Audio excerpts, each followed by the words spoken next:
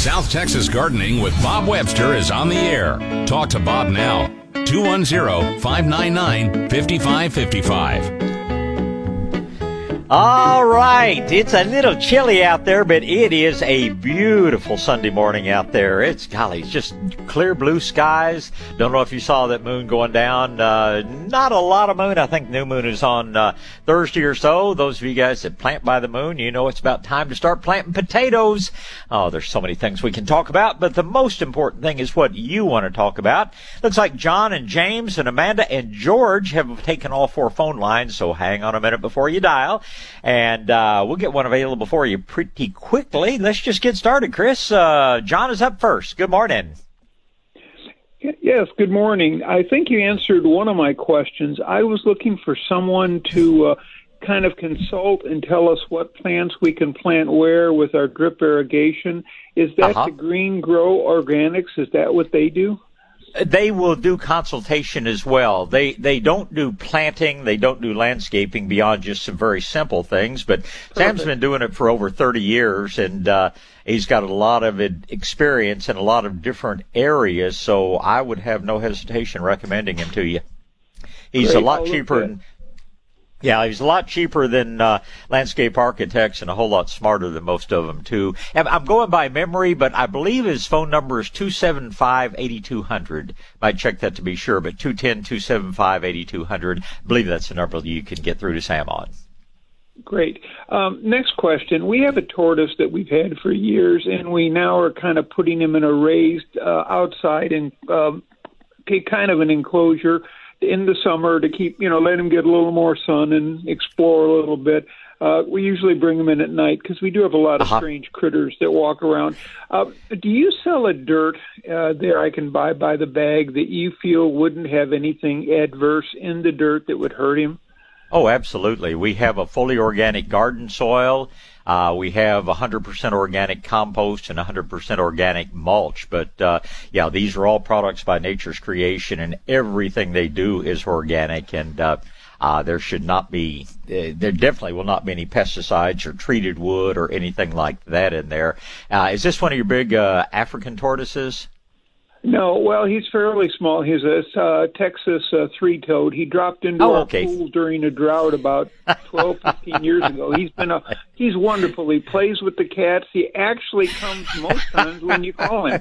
He's an incredible cat. You're the second one. Dr. Kirby has about an 80-pound African tortoise, and I think her name's Betsy, and he says that she comes when he calls him, and I just have this mental picture. I've not met her yet, but I just have this mental picture of this 80-pound turtle slowly turning 5 degrees at a time to get turned around to 180 degrees. Now your little Texas tortoise can turn a whole lot faster than that, but I had them growing up too. I lived in Albuquerque for a while, and golly, we caught them there. We caught them on my grandfather's little farm outside of Dallas. So they're great pets, very undemanding, but they'll give you a finger a pretty good pinch if you're not careful when you're hand feeding them. Yes, the garden soil would be the most dense then, probably, right? Yes, it would be one that he or she can burrow down into. Okay, great. My last question is a really weird one. A lady that always had exotic plants gave my wife and I this plant. She called it a night-blooming circe. She is long gone. Her plants. Yeah, it's night-blooming cereus, Cereus. It's actually a tropical cactus. Won't take a freeze. What can I tell you about it? Well, we had it for several years. It never bloomed, and we just kind of, put it in our greenhouse. Pretty sure she must have told us it was tropical. And one day we had a couple blooms, and they were beautiful. And they, at night or at dusk, they came out, and no, fragrance. And then they died in the morning. And over the years, it's grown quite a bit, and it's beautiful when we have sometimes 8, 10 blooms. My wife decided to take a couple of the leaves and try to root them. And they eventually rooted, and we had those for a couple of years, and they didn't do anything. And then one day they got a bunch of blooms. Now, the leaves came off that plant, but the blooms are little yellow flowers that bloom in the daylight and stay for days. That's not the same plant. Something else was in that pot that came up and bloomed, or something got mixed in, because the Cereus, there are many other tropical cacti. In fact, there are pinks and reds and purples and many day bloomers, but the night blooming Cereus is always white. It's always that large flower, and but, I'll never forget an old friend in Dallas who thought he had the most unusual, this was a Cymbidium orchid, and it was actually a weed that had grown up that had leaves that looked something like the orchid.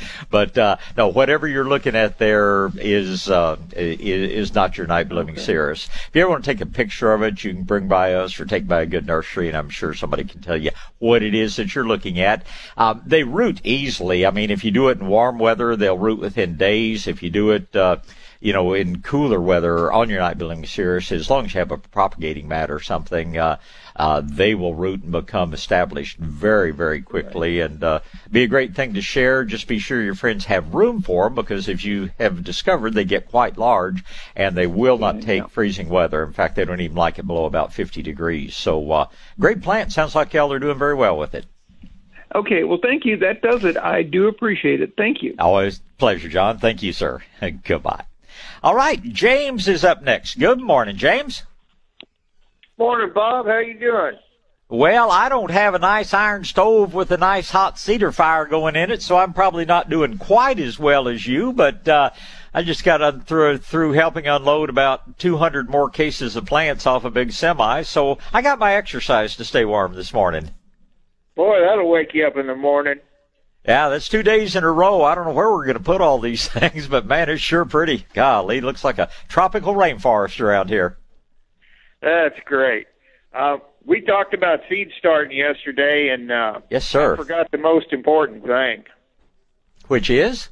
A lot of the young novice seed starters will put a medium in a tray, and then they won't press it down, and then they'll sow their seeds, and then they'll start watering, which is not the way to do it. And here at the farm is we load the trays, and if they need to be compressed, we'll compress them a little bit.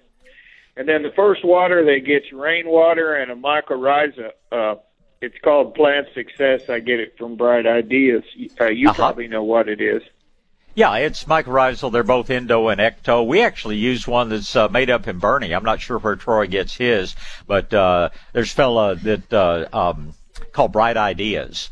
Not Bright Ideas, what am I thinking? Is Wild Root Organics. Is the one we use. But, sadly, the guy who originated all this stuff out of North Carolina, Dr. Donald Marks, he has a company, and his packages are tiny and super expensive, but there are several companies out there making a really good mycorrhizal blend like you're describing, and they're very, very reasonably priced, and there are a handful of plants that don't form mycorrhizal associations. Some are vegetables like broccoli. They don't react with the mycorrhizae in any way, but probably 98% of the plants, that mycorrhizal fungus is one of the most important components to its good health. So yeah, you're doing it all right.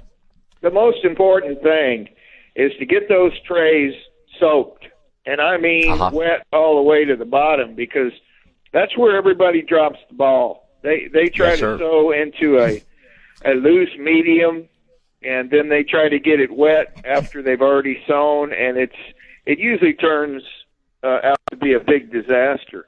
So absolutely. Those trays need to be soaked, and I mean soaked good. And you can tell how much water you've got in them just by lifting up a corner. And you know that. You've been a nurseryman for a long time. You know that. Absolutely. Well, and as we've talked before, it's so important to soak it all the way through. And planting those transplants, it's so important that they're wet, because if you put a dry plant in the ground, it's sometimes almost impossible to fully saturate that root ball, when it's so much easier to do before you plant them. So yeah, you're exactly right. As far far as the seeds and as far as the transplants, man, you better be sure it's wet before you put it in the ground, or you're just not going to do as well. Bob, we use a soil block to start just about everything. Right. And that's a blend we put in the cement mixer, and then we put water in, and here we go, and don't you know. And it's just like building little mud pies, and they're really wet when you sow the seeds. They don't require any more water until they germinate. You put your germination dome on and put them on a heat mat. So I was thinking that I forgot to mention that to the young seed starters. That's real important to get those trays nice and wet. And if you have rainwater, that's a lot better. That's a whole lot better. And, I even tell people, if you're dealing with city water, you never know whether your municipal water source is using chlorine or chloramine. And, of course, you can get rid of chlorine just by letting that water stand for a while. But I tell people, go down to the aquarium shop and get some of those drops that you use when you've got a tropical fish tank and you want to be sure all the bad stuff's out of the water. Rainwater is still by far the best, but you can take even this crappy old city water and take most of the toxic stuff out with just a few drops of your aquarium solution. And I think that's important. I think, small amount of chlorine they've actually shown is beneficial to plants, but too much damages the plants and sterilizes the soil, and we don't want either one of those things in your garden or my garden. You can turn the water on around this community, and the chlorine smell will burn your eyes. It's pretty intense. Yeah. So it really is. Well, I'll tell you what you're going to have to do, James, is one of your young apprentices, I will call them. And that's sadly something that we've lost in this country. I think Germany's about the only country where they really still have an apprentice program in so many different trades. But you need to find one of your apprentices that is talented with making videos, and some of these things you're talking about. It wouldn't be me. I'm not smart enough. But we've got some young people that work for us that know about making a video and putting it on YouTube and things like that, because you do a great job of describing, but you'd sure be doing the world a real service if you were able to do some videos and actually show people how you make your seed blocks, show people how you do some of these things you and I have the pleasure of talking about on the radio. I remember one of my students was telling me that they were loading trays with real expensive tomato seed, and they had I think it was some master gardeners that had got together, and the one woman, they had all the trays loaded and they had them laid out, and she came by with a sprayer on the end of the hose and started spraying those trays, and I think that was $50 or $60 worth of tomato seed that got blown out. So you really need to know what you're doing. Well, we were just, I was thinking of a quote that my engineer and I were talking about a minute ago, and we won't talk about some of the personnel involved, but one of my many expressions, and you know me, I've got a saying for everything, is genius has its limits, but stupidity knows no bounds. You can't make stupid, man. You can't. It's always such a pleasure talking to you, James. Hope you have a wonderful Sunday out there. And looks like at least the forecast that I've looked at, they've raised our temperatures up a little bit for the end of the week. We're still going to get chilly. You and I are probably both going to see a pretty hard freeze, but it's about 5-6 degrees higher than what they were forecasting earlier in the week. So hope that trend continues, because we don't need a hard freeze this late. Yes, sir. Those first reports were really scary. Yep. I think the guy making the report must have stock in a company that sells electric heaters or something like that. But, well, it's like the weatherman's entertainment now. There you go. They want to try to tantalize you, or whatever the word is. I don't know. It's just almost comedic, but anyway, don't get me started on that. I have the pleasure of dealing with a real meteorologist through our groundwater district, and he doesn't do day-by-day forecasts, but he does some long-range forecasting. And I always say he's the guy that's paid to be right. These clowns on radio and TV, they don't suffer any repercussions if you and I have a bunch of valuable plants freeze. So anyway, you get out and have a good Sunday, and I'll look forward to our next visit. Thanks so much for calling this morning. Thanks, Bob. Thank you, James. We'll talk again soon. All right, let's talk for a minute about Medina Agricultural. I was about to launch into the Growing Green and the Hastur Grow plant and some of those things that, that James and I are always talking about. You just need to have a good fertilizer, no matter whether it's your grass, your trees, your shrubs, your ground cover, your vegetable gardens, your house plants. Everything needs to eat, so to speak. And, we prefer to have good organic and natural products, and that's what Medina's been producing for over 50 years in our area. Not all their products are certified organic, and, but they all follow nature. They are all non-toxic materials, and I just, love being able to talk about their fully certified Growing Green. But now in the liquid fertilizers, I use a lot of the Hastur Grow plant, and I'm very, very fond of their new liquid fish formulation. That stuff's just outstanding. I asked Stuart about getting a full organic label on that, and he was saying, I think he said he will have to find organic molasses or one of the things that he puts in, but maybe that'll be along one of these days. But just know it's a name you can trust. It's time to be fertilizing too. Plants don't take up that fertilizer immediately. It needs to be acted upon by microbes in the soil. Good time to get your fertilizer on now so that your plants will be ready for that really strong burst of growth here when it warms up to stay warm.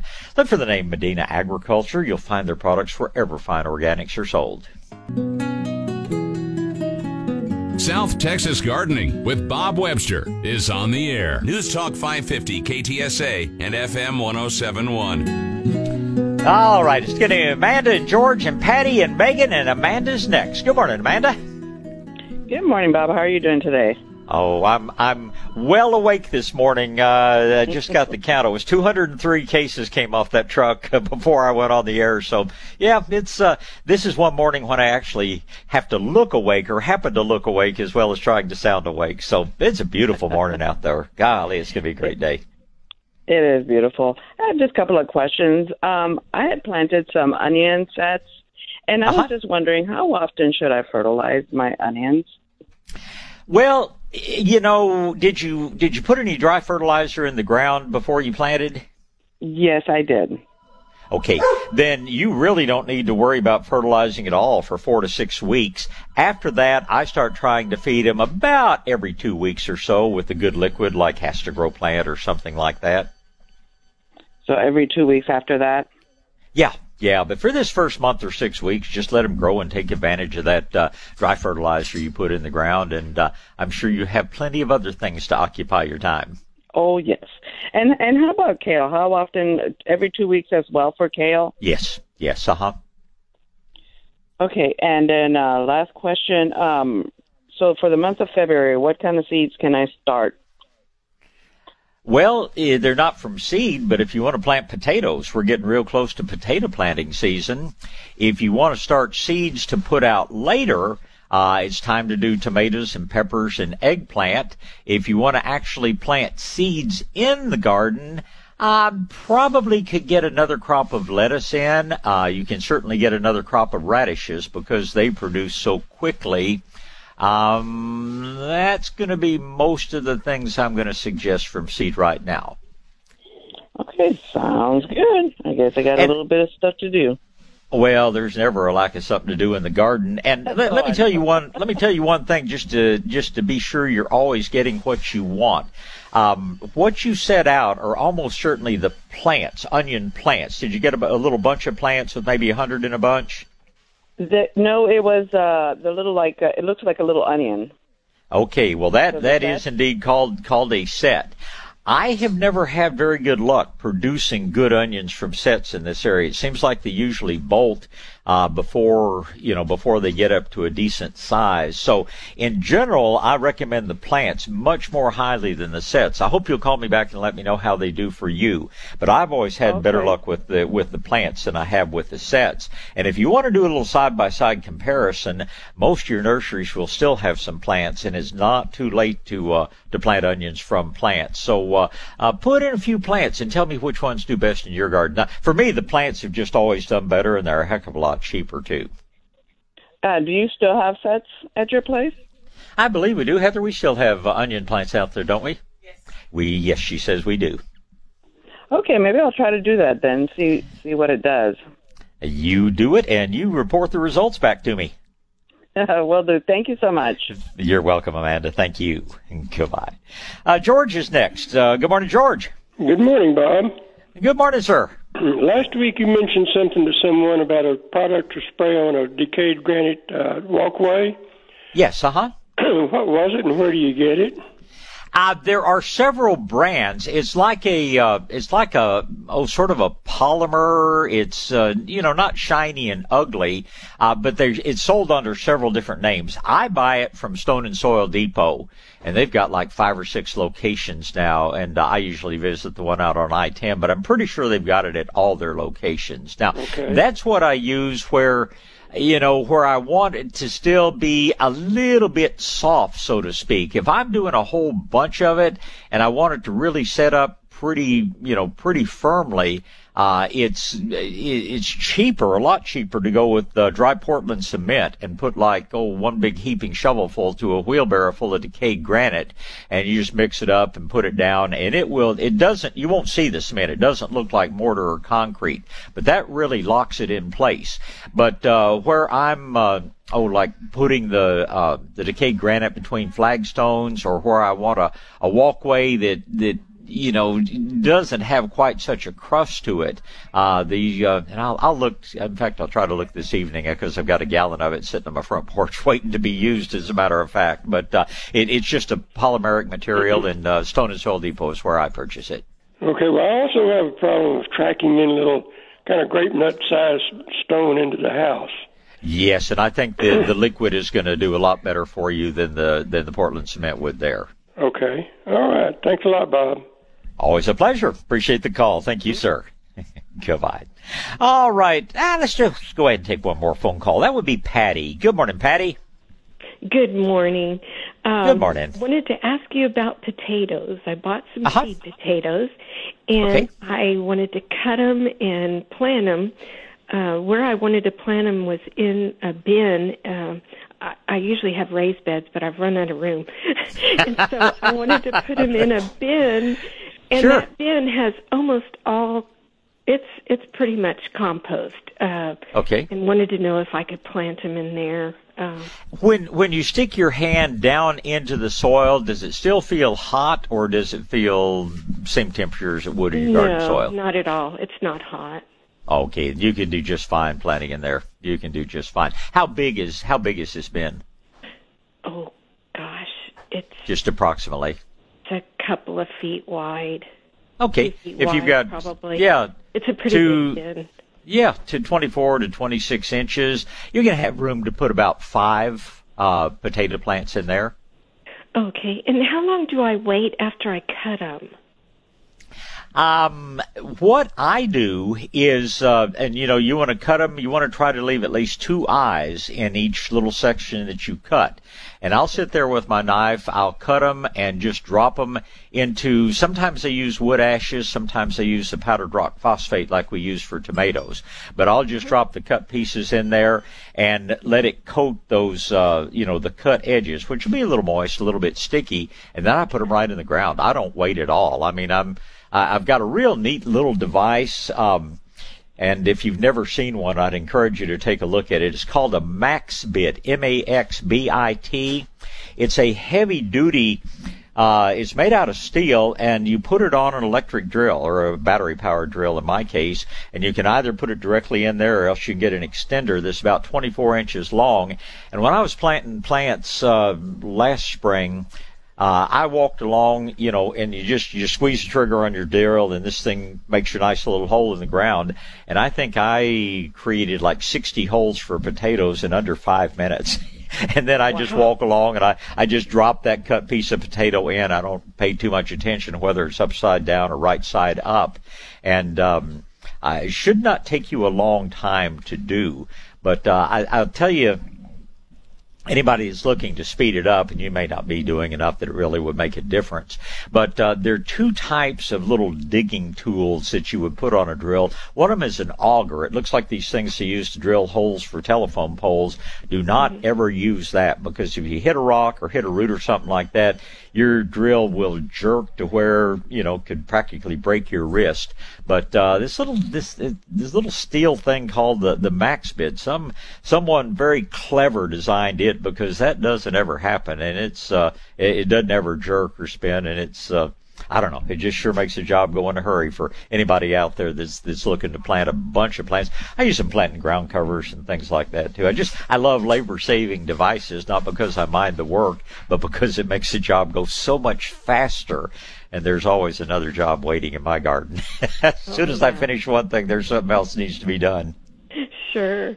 Well, I like your method with planting them right away. And you said it was rock phosphate, because I do have that. Yeah, absolutely. Just roll them in that. Okay. Yeah, just roll them in that, and go ahead and plant them immediately. Do I need to mound them after they start growing a little bit? I have tried both. They call it banking is what they call it if you read about it in the books. And I've tried it both ways. I have never gotten more potatoes by banking them. But the one thing that it does help with, your potatoes form pretty close to the surface. And if that potato is actually up, the developing potato, if it's up where the sun hits it, it starts developing chlorophyll. You start getting a green pigment in there, and that potato is not real good to eat. So, some years I'll just plant them, and then I'll go through with a little bit of mulch when they, after a few weeks when they start producing the potatoes. Other times, if I've, got the time to do it, I'll just go down that roll with a broad shovel and just, kind of bank the soil up it like what you read about in the books. I've never found that it makes any difference in the number or the quality of the potatoes, but it sure keeps the sun off of them and makes 100% of them good edible potatoes. I see. And I guess I didn't ask, how deep do I plant those? I plant mine where they've got maybe an inch of soil over the top. Oh, okay.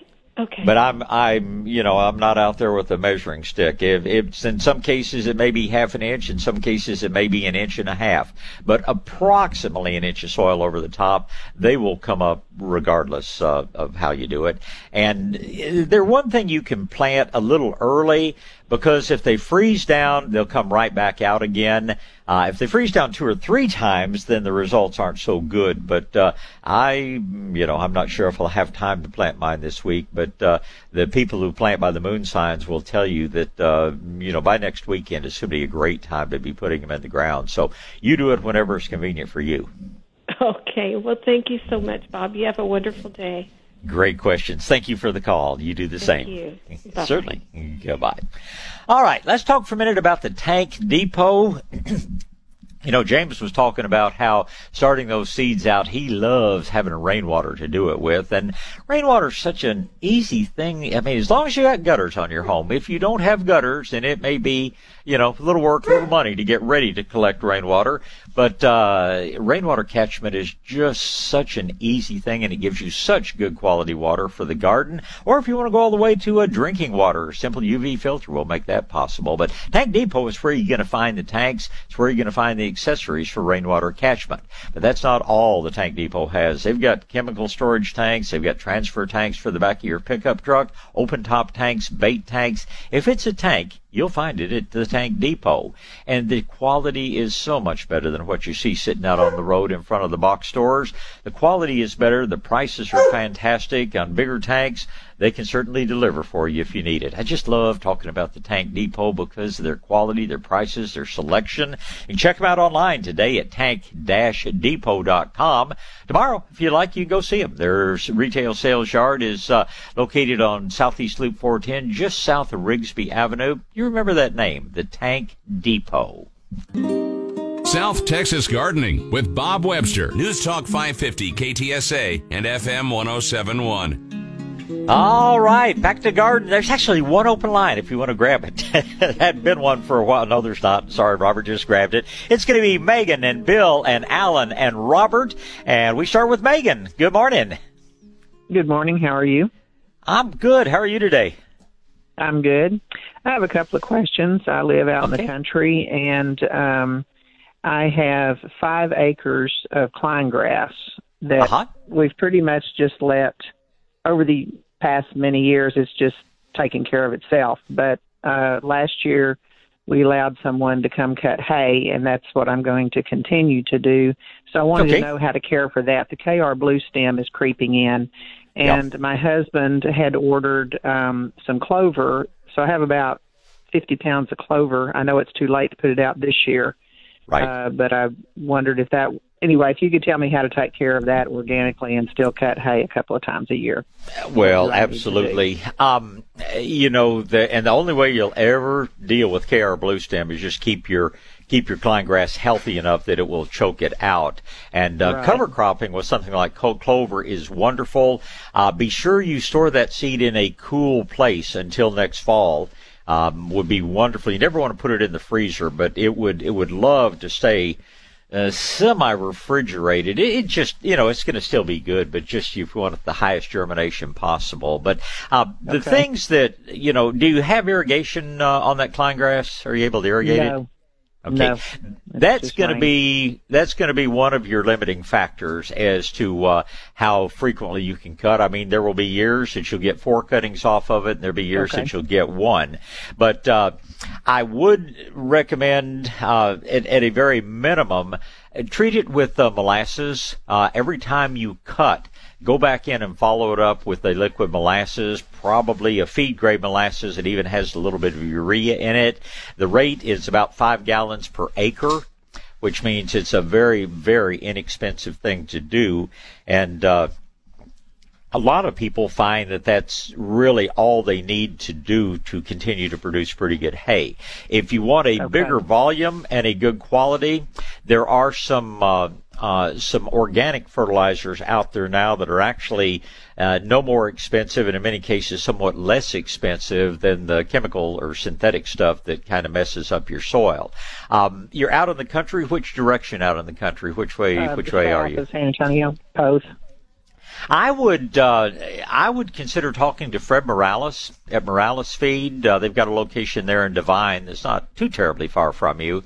No. And he has a quality poultry litter product that is less expensive than the synthetic stuff, and he could actually, and if you want to do this next fall, take your clover seed to him and say, hey Fred, blend this with the fertilizer. And he has a blender where he actually will blend the cover crop seed in with the fertilizer, and you can either pick the fertilizer up from him, he will load it into a spreader and deliver it to you, and all you do is tow it around and put it out and take the spreader back to him.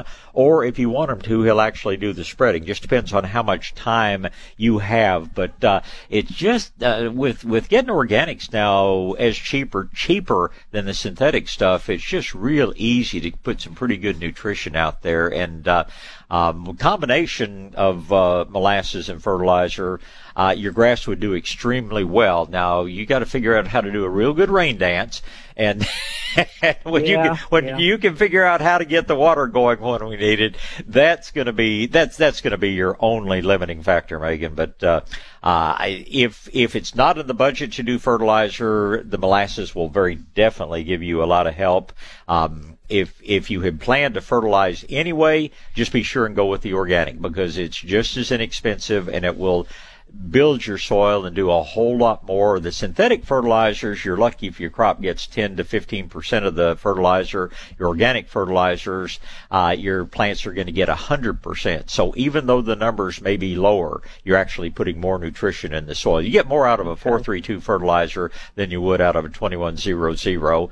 And the stuff that your plants don't use, the other 85 to 90% of it, that's one of the worst pollutants in the world. So, I'm such a fan of Fred Morales because of the service he's offering now. Now if you have a way to do it yourself, you could also consider going somewhere like Medina Agriculture over in Hondo, and Stuart has it in 1,000-pound totes, which makes it pretty reasonable. He adds a few more things to it. In fact, Fred also can provide you with Medina fertilizer in 1,000-pound totes, but it's a little more expensive than just your basic poultry litter fertilizer. So, just comes down to what's in the budget, because either one of them are going to help you grow a good crop of Klein grass and help choke out that blasted KR blue stem. Okay. And one other question. We have some fruit trees and we have some shade trees, and the fruit and about 5 of the shade trees are we planted them about 5 years ago. And then I have 5 trees that we planted a year ago, December. And I would like to put in a drip.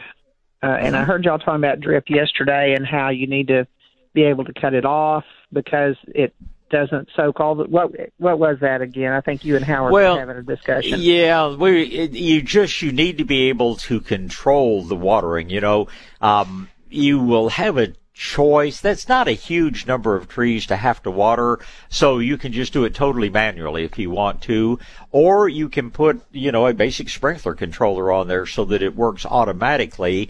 But what a lot of people unfortunately do is they set it to water too often, and they, don't forget to cut it way back in the winter. They forget to cut it way back in the winter months, and things just stay drastically wet. So the problem is not so much the drip, it's the controller. Whether it's manual or whether it's automatic, and just pay attention to that. Now, all drip systems, whether you're using the individual emitters or whether you're using the what they call inline drip, that's a tube with little holes all up and down it, it is much slower as far as putting the water out. So if you were, using a regular sprinkler type irrigation and you ran it for an hour, you're probably going to have to run your drip for 3 or 4 hours to put out the same amount of water.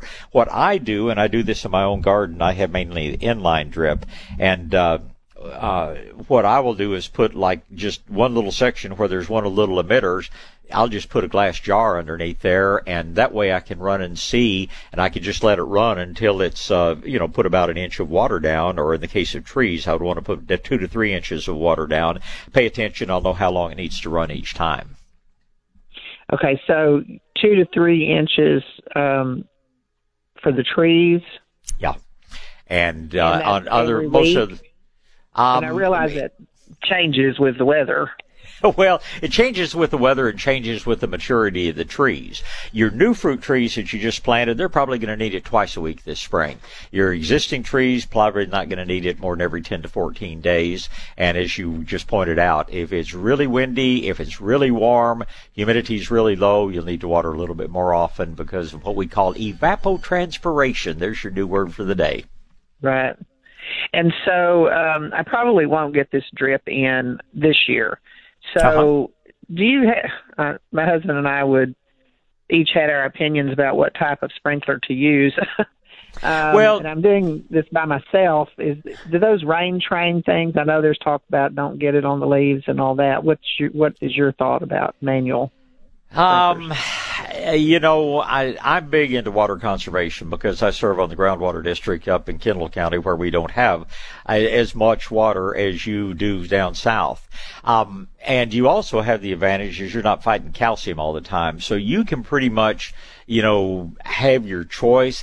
I would never, and if you're doing the little individual emitters, I would never put one per tree because if something happens and one clogs up, you don't really realize it's clogged up until the tree starts looking bad. So I would put 2 or 3 of them around each tree. They're really easy to install and they're really inexpensive if you choose to use the individual emitters. If you use the inline drip, which is just your half-inch tube with and it's not just a hole in it. It's got this very, I don't know how they can do them and still sell them so inexpensively, but there's this little thing inside that maintains even pressure throughout the line. Each little individual emitter has a little back to it that's just amazing. You cut open a piece of it and look at it sometime. But where you're using those, I just do sort of a spiral, and I'll make just an expanding spiral in effect where I've got like 3 rows of tubing from the trunk all the way out, maybe 18 inches from the trunk of the tree. And I just have, less than 10 fruit trees in my garden, and that's what I use. If I had the 15, 20, 25 trees like you do, and if I didn't have to deal with all the calcium, I probably would go with the individual emitters. Okay. And then just to get me through this year, just manual, I won't have a drip thing. Is there some kinds of sprinklers that are better than others? Can I run that rain train down in between the orchard trees where it travels, or is that not a good idea? Well, I like a sprinkler that makes large droplets as opposed to small and keeps them very close to the ground as opposed to spraying them up in the air. Beyond that, I'm not real familiar with the one you're speaking of, but big drops low to the ground is what I look for in a sprinkler. Okay. All right. Fertilizing these trees. How often and what do I use? And I would, if you get a good dry granular organic fertilizer for that Klein field, I just, set aside, a bunch of that to use. If you want to go out and buy something, I use something like Medina's Growing Green. I figure for every inch of trunk diameter on your trees, I'm going to use a little less than a pound of fertilizer. Your new trees are probably an inch in diameter, so I'm going to put about a pound of fertilizer around them. Your 4 or 5 year old trees are maybe 5 inches in diameter, so I'm going to put 5-6 pounds of fertilizer around those. Okay, and how often do I do that? 4 times a year. Okay, just the beginning of each season. Starting in the spring. Okay, beginning of each season. Yeah, the beginning of each season.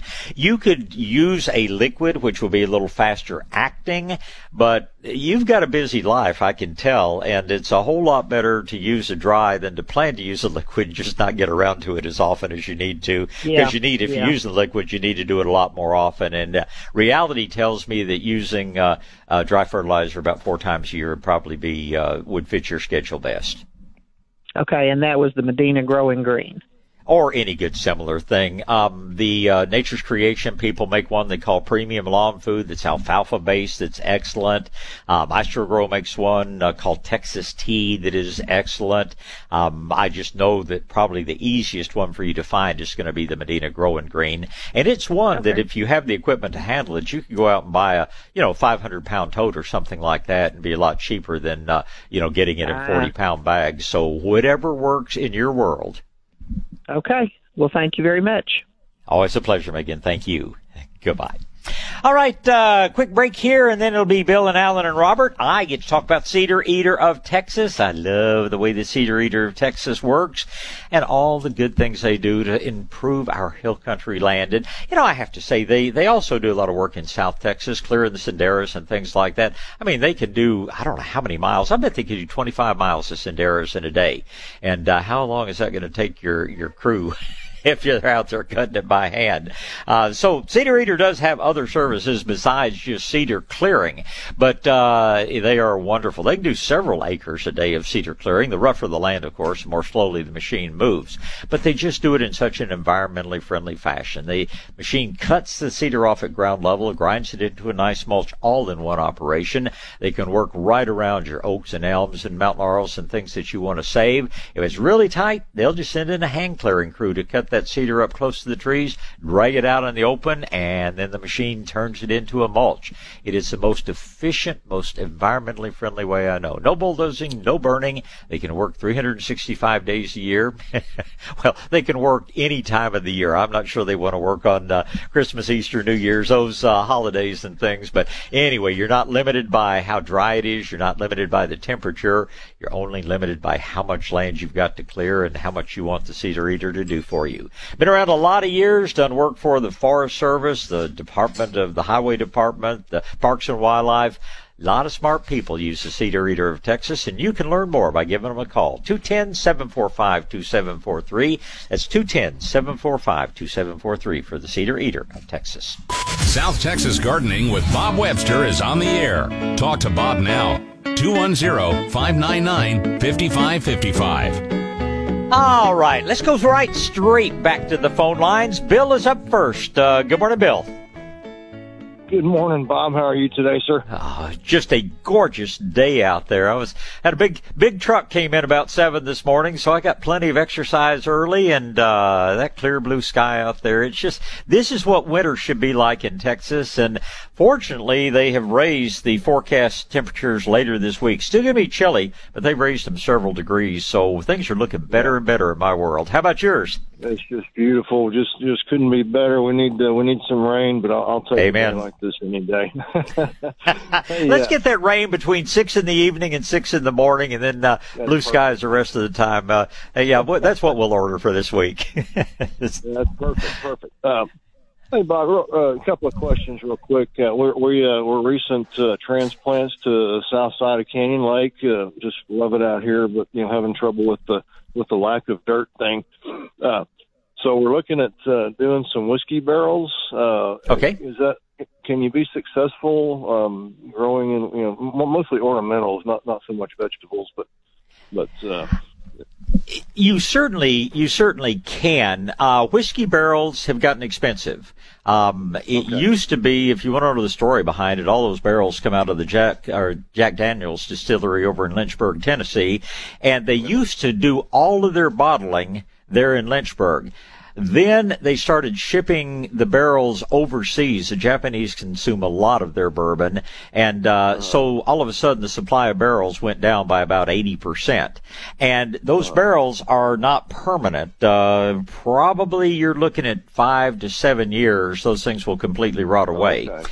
Not a big deal if you're growing annuals or even perennials that you're going to replace every few years. But if you're thinking of putting more permanent trees and shrubs and things in, 5 years from now, you may wish you'd chosen a different, something different to plant in. Now, if it's an area where appearance isn't, really concerned, where people aren't going to see what it's planted in, molasses tubs are heavy duty that are probably going to last you 15 or 20 years and very, very inexpensive.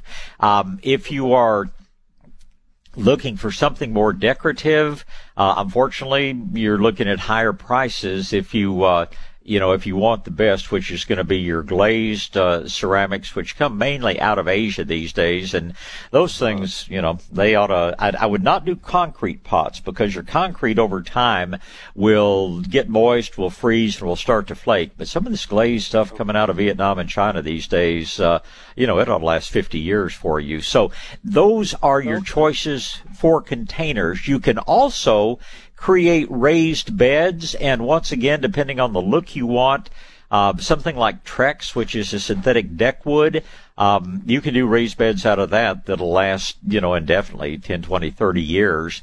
Unfortunately, I'm not crazy about treated wood, both because of the chemicals and because of the fact that it rots out in about 5 years anyway.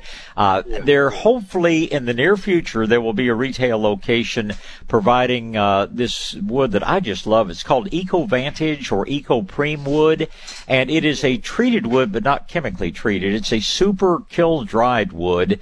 I just built a pretty good-sized greenhouse and a deck out of it over here at Shades of Green. If you're going to ride by and take a look at it, it's the best wood I have ever used. I built a greenhouse at home out of it a couple of years ago, but it's a process that was developed in Finland back in 1939, and so it's nothing new, but it's dried to the point it's baked the carbohydrates out so termites don't go after it. It is actually seals the cellular surface of the wood, even when you cut it and drill it and all. They've had it in ground contact in East Texas for 30 years, no rotting. Pilings in swamps, 30 years, no rotting. It does not warp. I've got some 16-footers lying out there from my next project that have been out in the sun for 3 months, and they're still straight as an arrow. So if you need any quantity of it, call me at the nursery sometime. I'll put you in touch with their wholesale distributor here, and they tell me that they're looking at hopefully having a retail outlet soon. It's about the same price as Trex. It's definitely more expensive than the junk you buy at one of the box stores. But I guess the reason I'm going on and on about this is your choice of materials to create your containers for your plants, so to speak. You don't want it to come back and haunt you. And it may be that you just want to do dry stack stone. I use a lot of stone around my place because I've got a few hundred acres of it to go pick it up from. But we've got places. You've got a Stone and Soil Depot not terribly far from Canyon Lake, and you can buy, regular quarried stone, or you can buy cut stone. I've got some raised beds that I use for a new vegetable gardening area that I just went out and got a pallet of their 6x6 cut stone, and that's what I use to create my raised beds. They're beautiful. They should be good for the next 30 years, and they're heavy, but comparatively inexpensive. Yeah, okay. We had kind of thought about using, or the possibility of using, like metal containers, like water troughs, things like that. Would that not be advisable? They're going to rust out on you. There's nothing wrong with that. But Rubbermaid is making a big water trough that, I've had one of those at these two labs lying at my feet here. That's their favorite summertime haunt. I probably had that thing for 10 or 12 years, and it's as good as the day I bought it. You can use the galvanized troughs. Now, the galvanizing is going to be mildly toxic to the roots, but I've never seen it cause real severe problems. But even those things are going to rust out after a few years. So, Sure. Just prepare and plan. Take your time getting ready, and then you'll do very well. Now, you said your recent transplant. Where did you move from? We came from the east side of I-35 over towards. Oh, okay. Okay. Not like you're. Yeah. Yeah, that area. Yeah. So absolutely. My wife I thought it was too easy to dig a hole over there, so I moved to the lake. Well, it's the other thing that you'll be dealing with is deer, unless your yard is well fenced. So when you get ready to make your plant selections, keep that in mind. And if you need a list of plants there are a handful of things that are deer proof and a lot of things that are deer resistant. So that's another thing you'll want to check out. I was thinking you meant you were coming from Minnesota or some foreign country like that. Both locals here. That's very good. On blackberries, do they do well in this area? If you get the right ones, they do very well. Unfortunately, I've never found a thornless that does well here. Thorns. Probably the most commonly used blackberry is called Brazos. It's the thorniest berry I've ever seen. It's a sweet berry, but a relatively small berry. My favorite blackberry, it's a little hard to find sometimes, but it's called Roseboro. It's also a thorny blackberry, but it's a big berry. It's a sweet berry, and I think my employees around here think I must be a terrible grower because I don't bring very many of them in, but it's because I stand there and eat about the first 20 or 30 I pick and then start putting them in the bucket. So if you can find Roseboro, that's going to be my favorites. Okay. Blackberries do well. They have a little bit different pruning cycle and all, so when you get ready to do that, I won't take the time right now since Alan and Robert and everybody's waiting, but call me again and I'll tell you about the care and culture of blackberries. And in the meantime, just you'll never have too many areas to plant, so decide carefully and call me if I can be of further assistance. Okay, I appreciate it. I appreciate you, Bob. Thanks a lot. Have a great day. You do the same, Bill. Thank you, sir. All right, Alan is up next. Good morning, Alan.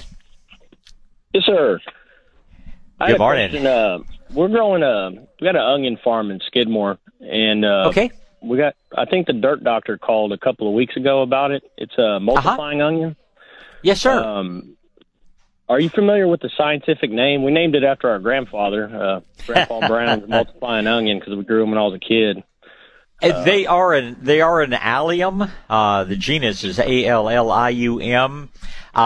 There are a number of different species in there. I want to say Allium sativum. That's just off the top of my head, but a good place to start is just as an allium. Alliums include some of your garlics and pretty much all of your onions. The thing that sets your multiplying onion apart is just its growth habit and the way we tend to culture it. And I like your applied name. I think, and if you were going to write it down scientifically, since it is probably a hybrid, you would put allium, you would put an X, for a cross, and then just put your would be called the clonal name, which is Grandpa's. What did you call it? Grandpa's what now? Grandpa Brown's multiplying onion. Grandpa Brown's Multiplying Onion. If you ever read any of the old seed catalogs, people had much more imaginative. I think my favorite on tomatoes is Radiator Charlie's Mortgage Lifter Tomato. So Grandpa Brown's Multiplying Onion sounds like a real good start there. Yeah, these things are pretty unique. I mean, the seeds, they go to bolt year round, and they bolt, and they don't make viable seed, and they have to be planted by sets. Yes, sir. And me and my daughter started growing them. She wants to sell them to nurseries and stuff. So right now we're just supplying a local nursery. But sure. But anyways, we started with 7 of the original strand. Now we have about 50,000 of them. Oh, wow. I guess you're into multiplying. Your onions have definitely multiplied for you. So, my congratulations to her for her desire to share and learn a little bit about business at the same time. You guys are modern day hero in my feelings. Well, thank you. Appreciate it. But no, if she wants to put her name on them, just put Allium X and then put Grandpa Brown's Multiplying Onion, and you'll be as close as you're going to get. All righty. Well, I appreciate it. I appreciate the call, Alan. Good luck with your project and her project. Thank you, sir. Thank you. Certainly. All right, let me get a quick break here. Robert and Alonso will be up next. I get to talk to you about Southwest Metal Roofing Systems. And, again, people say, well, why do you talk about a roofing company on a plant show? It's called Peace of Mind. And I just laugh with all the ads that I hear on the radio these days for the roofing companies. And, yeah, they're going to come out and fix your roof when it wears out. And, yeah, they're going to replace that roof. You get a Southwest Metal Roofing Systems roof, you just stop thinking about your roof because it's a lifetime quality roof.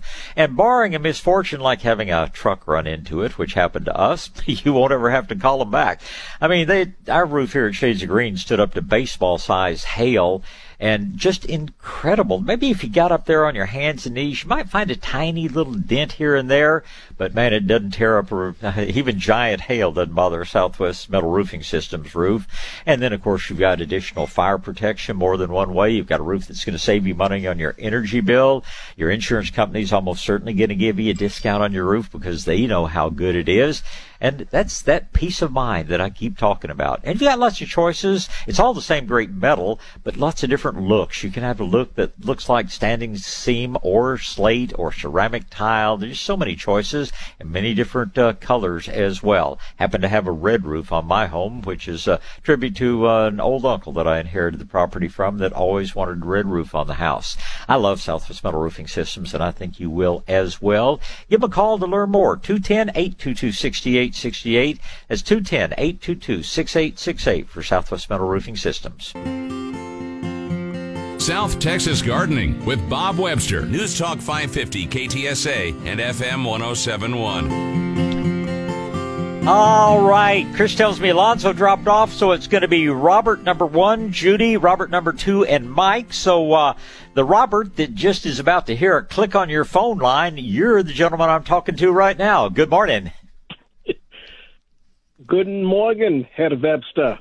Guten Morgen, wie geht es Ihnen? Wie geht's? I learned this German when I was at an American high school in Berlin, Germany. Well, good for you. You know, I learned a little German a few years ago before I had the pleasure of going over to that part of the world, and it's stuck in my mind. When I learned a little bit of Italian, it totally destroyed my Spanish. So, anyway. So what's going on in your garden today, Mr. Robert? Yes, sir. I love your show. Thank you. Generation listener. I'm calling from Prospect Hill on the North Lake. Yeah. I have a berm I created for the past 5 years in the back of the lot. It's about 60 yards. I made a 3-foot high berm of dirt and cuttings and leaves and what have you. Okay. And I'm going to plant potatoes on it. Is that possible? Absolutely. Absolutely, yeah. Right on. Have the leaves and clippings and things, have they largely broken down? Are they fairly well composted? Sir. Yeah. Yes, You'll grow beautiful potatoes in a berm like that. I asked the guy that Chris, is he online? Is he on today? Yeah, he's fine. See, you sound like you have a good sense of humor. You're Chris's victim if you call in with a sense of humor, because he's gonna tease you a bit. But just tell him he'll be jealous of your French fries here a little bit later this summer. But no, you'll do fine if you're looking to. I'm sorry. Pommes frites. Oh, yeah, jawohl.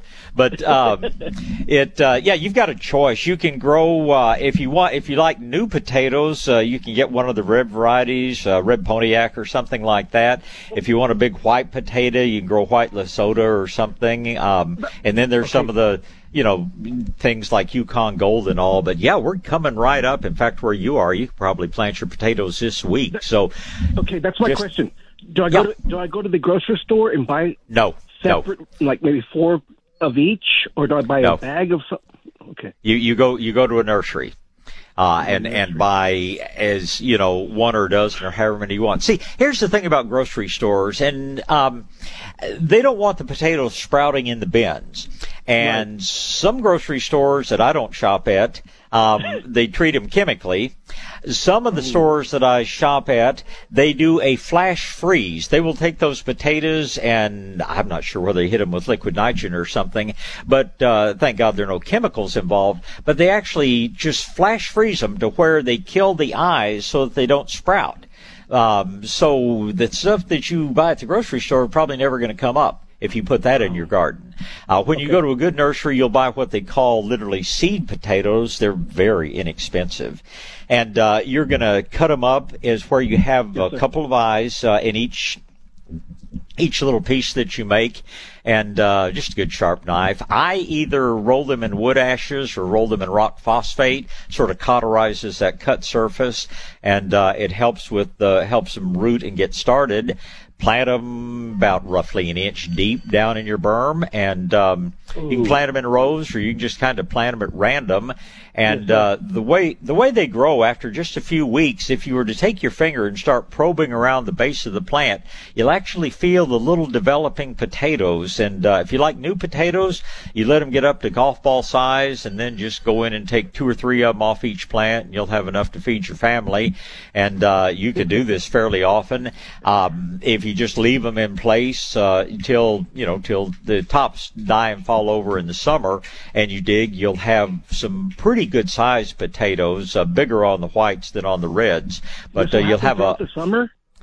It'll happen up until it gets hot. Throughout the spring, you'll have these little potatoes that you can either just leave them to grow, or you can just, like I say, go probe around the base and just, harvest a few of them as new potatoes. If you don't do that, you'll have a lot more big potatoes by summertime. But, on a typical year, I probably will take 4 to 6 new potatoes off every plant, and then come June or so, when the top starts to die and I dig those plants, I'll have from 3 to 5 big potatoes down at the base. And considering that I've already picked off 4 to 6 new potatoes, you can get a lot of potatoes from a single plant, but it's a pretty good essence. How much watering do I have to do throughout once I plant them? Realize that berm dairy is going to drain more quickly than just putting them in a flat area, so you're probably going to water twice a week. Lock Hill Feed has a lot of straw. It's like $12 a bale of hay. Can I use hay in there too? Hay, I would be very careful of. Straw, you probably will be okay, but most hay growers, and I'm afraid the percentage is pretty high, they spray their hay with some pretty toxic stuff to keep the grass burrs down. And unfortunately, one of the things they use is a persistent chemical called picloram that just doesn't go away, and it will kill everything you put it around. So if you can find alfalfa, usually is much less sprayed, and they do not use the picloram on it. Unfortunately, it's a little more expensive. Or if you happen to know somebody that's raising their own hay, and you know that it has not been sprayed with weed killers, then it's just fine to use. But I'm going to tell you that a high percentage of the hay that you buy these days is picloram treated, and unfortunately it passes through the cow or the horse, and the bad chemical stays in the manure. So be very carefully if you're putting manure in the soil, to be sure, because there's some big companies out there who practically bankrupted themselves by not being careful with their manure selection. Yeah, they were selling compost was killing stuff everywhere people put it. So it just it just pays to be cautious in today's world. But what you get out of your own garden is going to be cleaner and tastier and better than anything you can buy in a store. So go for it. Shades of Green. Do you sell the potatoes? Yes, we have them in stock. Right on. You don't necessarily need to drive from Elmendorf. You can probably. Okay. Okay. And you do sell the straw? No, we don't sell straw. Okay. What I would tend to use would be more, like a mulch material, or if you know a tree trimmer, somebody like that. Just tell them instead of going to pay to dump that. Okay, yeah. I have mulch already. Yeah, just use that instead of hay. Okay. Bob, alles ist gut. Dankeschön. Bitte schön, Robert. We'll talk again soon, and let's see. And you keep me posted on how the potatoes do. I'll look forward to hearing. Thank you. You're welcome. Let's go ahead and talk to Judy. Good morning, Judy. Hi, good morning. Good morning. Question: the name of the gardenia for South Texas. My favorite gardenia for this area is called August Beauty. It's August Beauty. Now it blooms off and on all summer. You don't have to wait till August to get the flowers. Probably the heaviest bloom, but it's not as big as the Mystery or a few of them. But August Beauty I find to be the hardiest gardenia and probably the best bloomer. Now it still wants good soil. It still would be happiest if you planted it where it got sun in the morning and shade in the afternoon. But that's my favorite gardenia is August Beauty. That's all I needed to know. Thank you very much. You're welcome, Judy. Thanks for the call today. Goodbye. All right, let me do a break, and then it'll be Robert and Mike, and we'll go on from there. I'm going to talk about the Freeze Miser and talk about a neat device. Invented over in Seguin, by the way. That's where the engineers developed it and patented it. So it comes from right here, close by, made with parts all manufactured here in Texas, and an absolutely amazing device. The Freeze Miser has no batteries, no wires, but it's a device you put on a water hydrant, and then you turn the water on. Nothing happens. Nothing comes out. But if we get a cold night and that temperature drops down and the water in the hydrant starts getting really cold, it doesn't measure air temperature. It measures water temperature. And if that water gets down close to the freezing point, it automatically starts dripping your hydrant. As soon as it warms up, it stops dripping. So I put on some of my hydrants, I just put the Freeze Miser on, leave it on all winter, and take it off in the spring. Now, on hydrants that I'm going to be using a hose regularly, I put a Y valve on there. I put the Freeze Miser on one side, the hose on the other side, turn the water on, and just use the little on-off thing on the Y valve to turn my hose on and off. And that way, I'm not putting it on and off and on and off, but I'm sure not worrying about my faucet freezing. I have the same thing on my well. You can use a Y valve. In fact, I'll be doing this with my business partner a little later this week, where she's at a cattle water trough that they go through a lot of effort to keep that float valve from freezing. Well, you just put a Y valve on the float valve. You put the Freeze Miser on one side, your Y valve on the other side, and any water that comes out of the Freeze Miser goes into the tank, so you don't waste a drop of water. Freeze Miser is absolutely amazing. You're not going to find them in the box stores. You can order online if you want to go to FreezeMiser, MISCR.com. But you'll also find that they're sold by most independent hardware stores and certainly by the finer nurseries in the area. It's the Freeze Miser, MISCR. South Texas Gardening with Bob Webster is on the air. News Talk 550 KTSA and FM 107.1. All right, back to gardening and back to the phone lines. It's Robert and Mike and Ryan and Ron, and Robert is up first. Good morning, Robert. Good morning. I now understand when Chris answered, he said that you didn't want to hear from any Roberts this morning. Turns out I'm the second to last three calls. I get it now. I'm blessed with people around me with a sense of humor, as you well know. So he's wonderful. Yeah. I want to apologize in advance because I got several questions, and as you know, Bob, I've never been accused of being diplomatic. Please forgive me if I've added my reputation to this. Well, yeah, it's a good reputation, Robert. Okay, and then maybe we'll get through them all.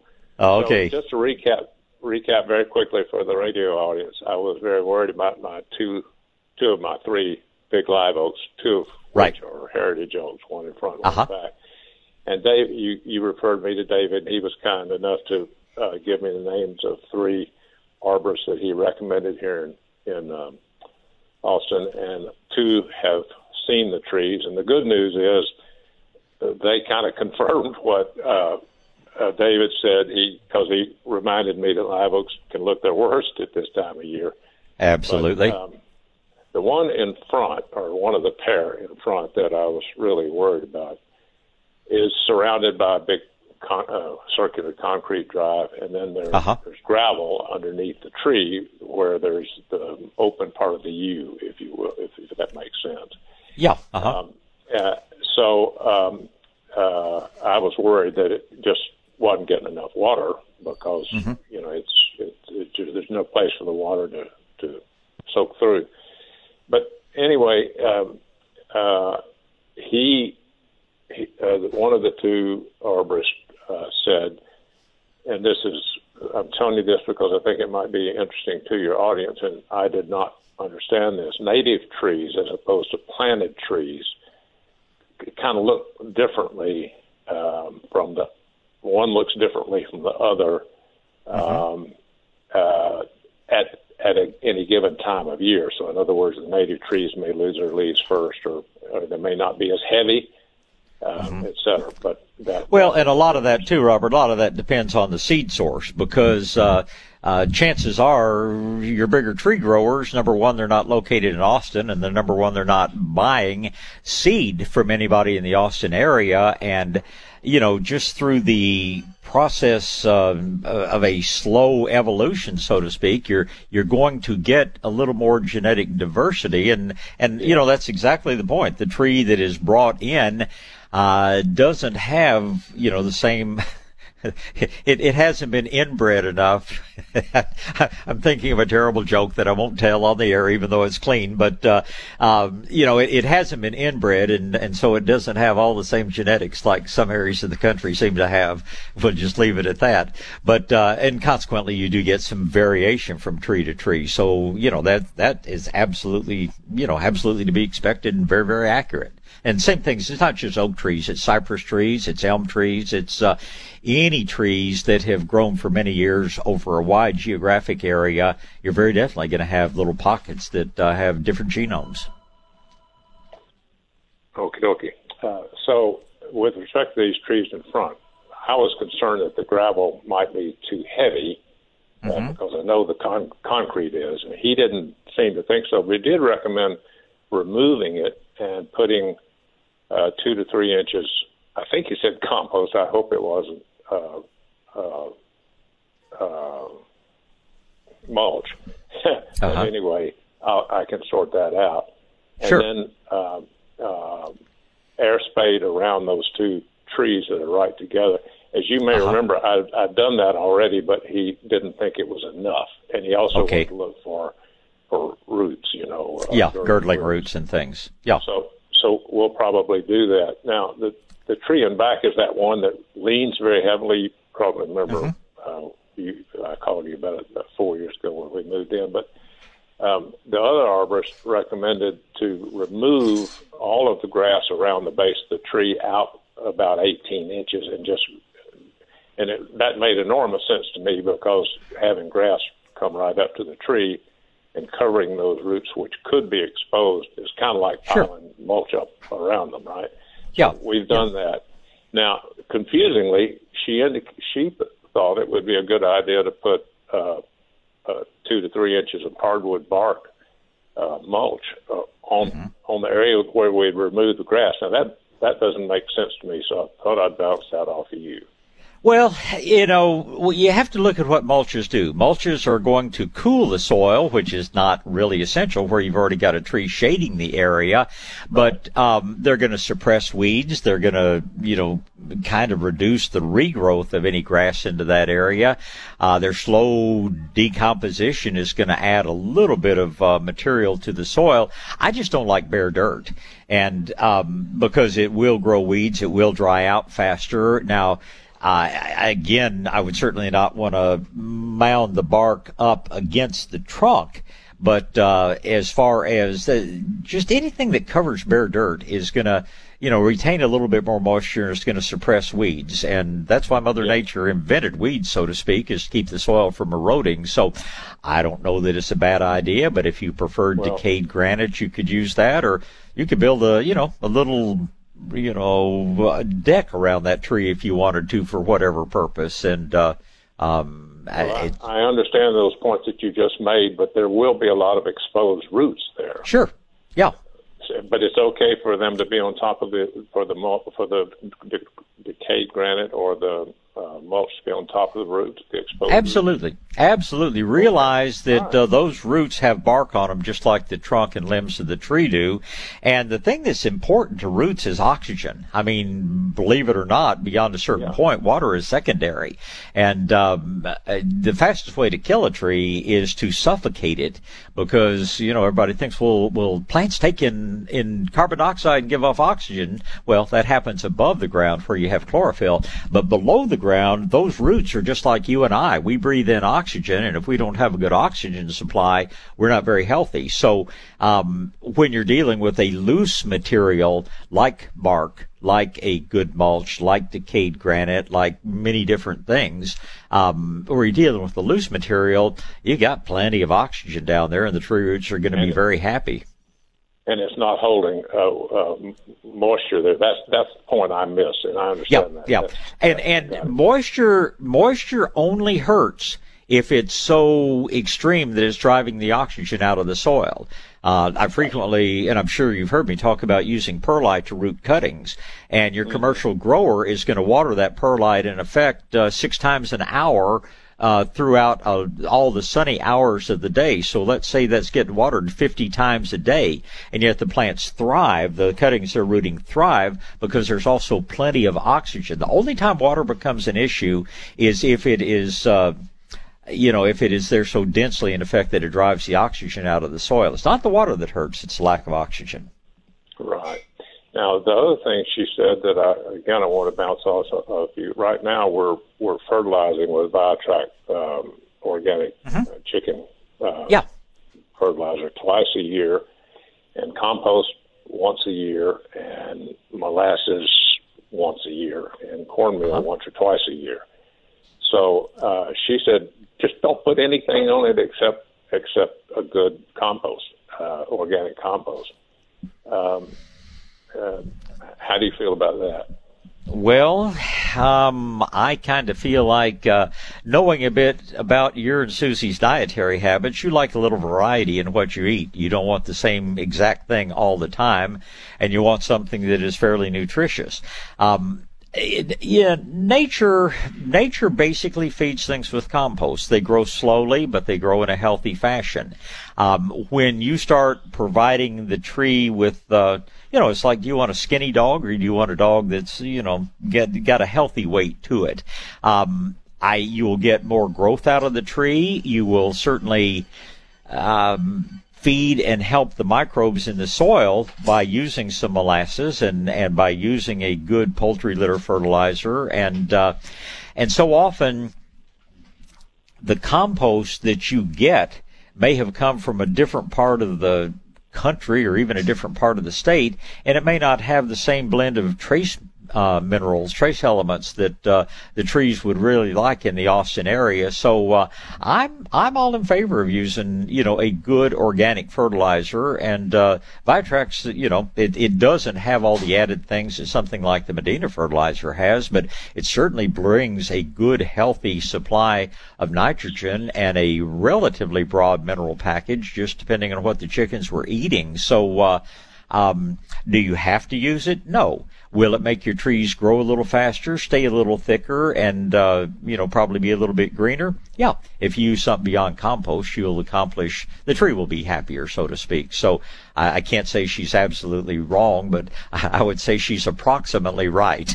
I guess would be the way to put it. I don't think we would, in any case, stop with the cornmeal and the molasses. Oh, no, absolutely not. They have their own purposes, and and what you're saying is kind of what we've been doing, so we'll just stay with it. And The last quick question is watering. You know, I use my 5-gallon buckets with holes drilled in the bottom to do it. But I was trying to get an idea about how much water to put down in gallons, and the other arborist said 10 gallons per inch of trunk, if I remember correctly. Does that sound right to you? And if so, is that diameter or circumference? It's diameter, but you know, those trees really don't need a lot of help from you unless we have a prolonged dry spell. Exactly. Well, that's what he said. Yeah. And it's one thing that we've learned that, you know, I always thought all that water uptake took place out around the drip line. But what we're learning is while a lot of nutrient uptake takes place around the drip line, most of your liquid uptake occurs within, 10 or 15 feet of the trunk. So, all I can tell you is if a tree needs water, there's no such thing as too much water. You want to give it the equivalent of a 5-inch rain. That would make the tree really, really happy. But unless we go for 3 or 4 months without rain on an established tree, I doubt that you really need to be that concerned about it. New trees, absolutely. They're going to take a lot more water to get those roots established. We're talking trees that are been there for a lot of years, Robert. So, and Austin seems to get a little bit more rain than you were used to in Bernie. So I'm not thinking you're likely to have to supplement your watering at all most of the time. Well, my rule has been if we haven't had 2 inches of rain within a preceding, 4 to 6 weeks, then I do the watering. But other than that, we don't. So. Well, I think you probably do just about as well if you said 2 inches rain within the past 4 to 6 months. Those trees are a lot. Established oaks are a lot tougher than most people give them credit because, it's you're certainly not going to hurt anything, but I think you're doing a little bit more than you need to. Oh, okay, great. All right. Well, that's about the list. Quite a list. Well, it's questions that I think everyone will benefit from. So you wish your bride a very, very happy Valentine's Day for me and give her a big hug and tell her we'll get together one of these days. Absolutely. We'll do that, and best of the Garden Girls. Thank you so much, Robert. Really appreciate it. Bye. Thanks.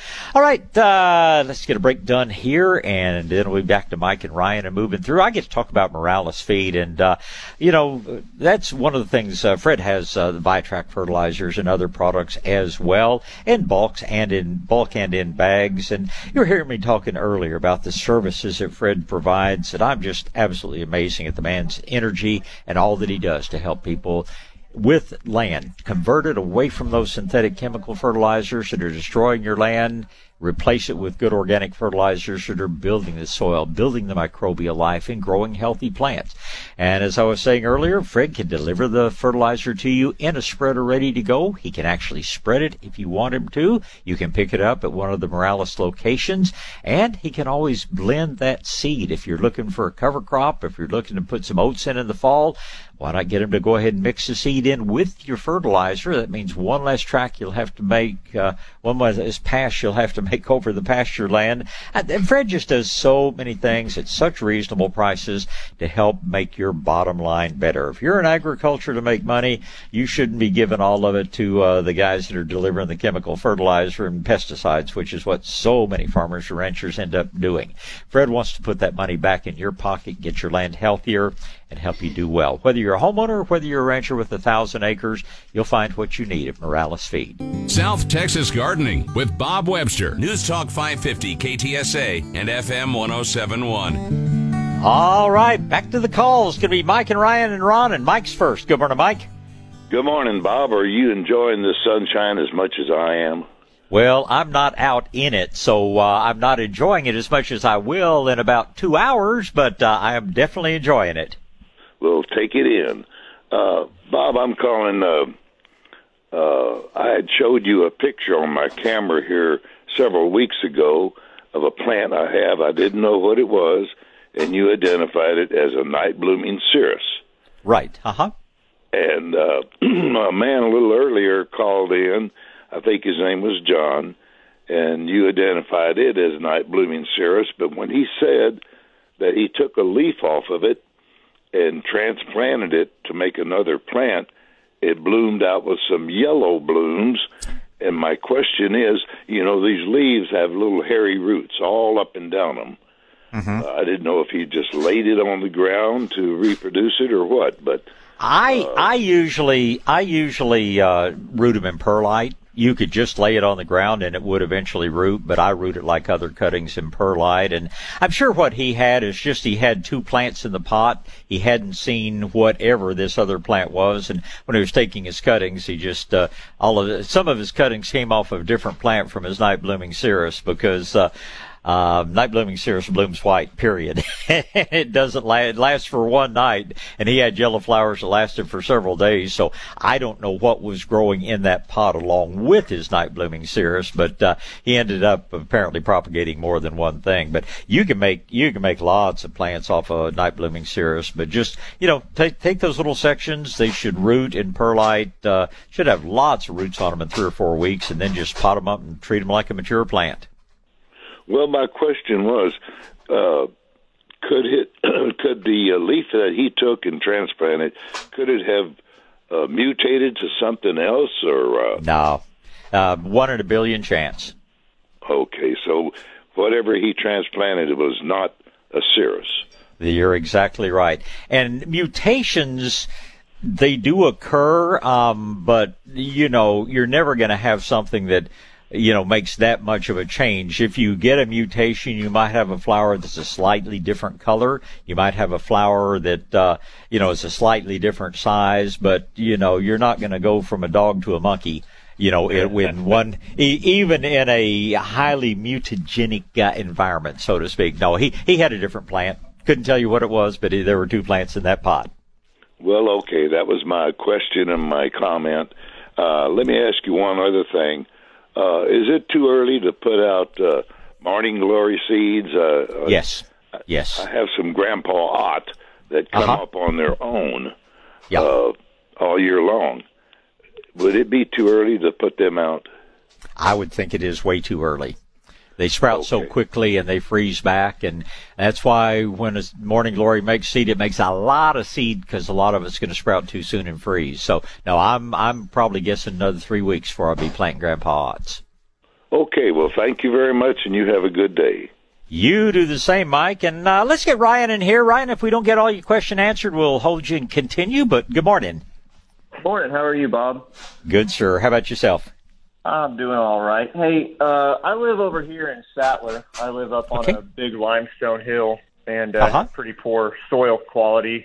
I'm trying to beef up my property lines in case people on either side of me buy the lots up. And I got a buddy who owns an olive orchard down in Victoria, and he seems to think that olive trees would do pretty good up here on this hill. I just kind of wanted to pick your brain before I buy a bunch of these trees and see what you thought about that. Well, I never would do a monoculture. Whatever you plant, I would plant some variety. It's going to be a little colder up on that hill. And olives, you get very far north of San Antonio, and you're pushing their limit as far as cold hardiness because we can get very cold. It's been a while since it happened. But I certainly think it'd be worth planting some, but I wouldn't go too heavily on olives. I go probably with more of some of your more native materials. I would, any way you can, just kind of berm up those areas because anything you plant is going to struggle sitting on a chalk hill like that. But any way you can, if you can just berm up the areas you want to plant, you don't have to necessarily build planters or really create a raised garden. But if you can just berm it up, your stuff will do a whole lot better. South Texas Gardening with Bob Webster is on the air. Talk to Bob now. 210-599-5555. All right, back to gardening. I guess we got Ryan's question answered. He went on about his Sunday, so it's going to be Ron and Reese and Larry and Ronnie. And Ron is up first. Good morning, Ron. Good morning, Bob. A little chilly morning in Branson this morning? Well, it's getting that way, and they said by Wednesday and Thursday night we could be down in the single digits. So, you keep it all up there for me, please. I know my wife has a sister that lives in northern Wisconsin, and they said they're going to be down around 20 to 25 below zero. So yeah. I hear you.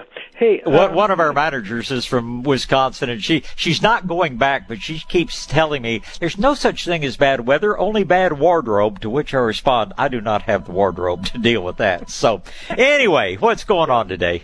Okay, some questions about dwarf tomato plants. Okay. I didn't realize there were such plants. I knew there were determinate and indeterminate, but I had never heard of the term dwarf before. So I went on YouTube, and on the subject line I put in dwarf tomatoes. A friend of mine has started using or planting those last year, I believe was the first year. And he's the one that mentioned it to me. So I went on it, and there's a title on their dwarf tomato project. Apparently there were a group of people who have been developing the varieties of these dwarf tomatoes over, I think it's something like 7, 8 years. Yeah, anyway, it's just selective breeding. Yeah. Yeah, and anyway, he said the plants are very compact, very sturdy. He said the main stem of the plants are very sturdy. They grow at about 3 to 4 feet. Although he said he would stake his, but he said the production is fantastic for the size of plant that it is. And I was wondering if you'd had any experience with them or what your opinion is on them. Well, 30 years ago, or maybe even longer than that, they came out with the patio tomato. And this was one of the first of those that was, selectively bred for a strong stem and short stature.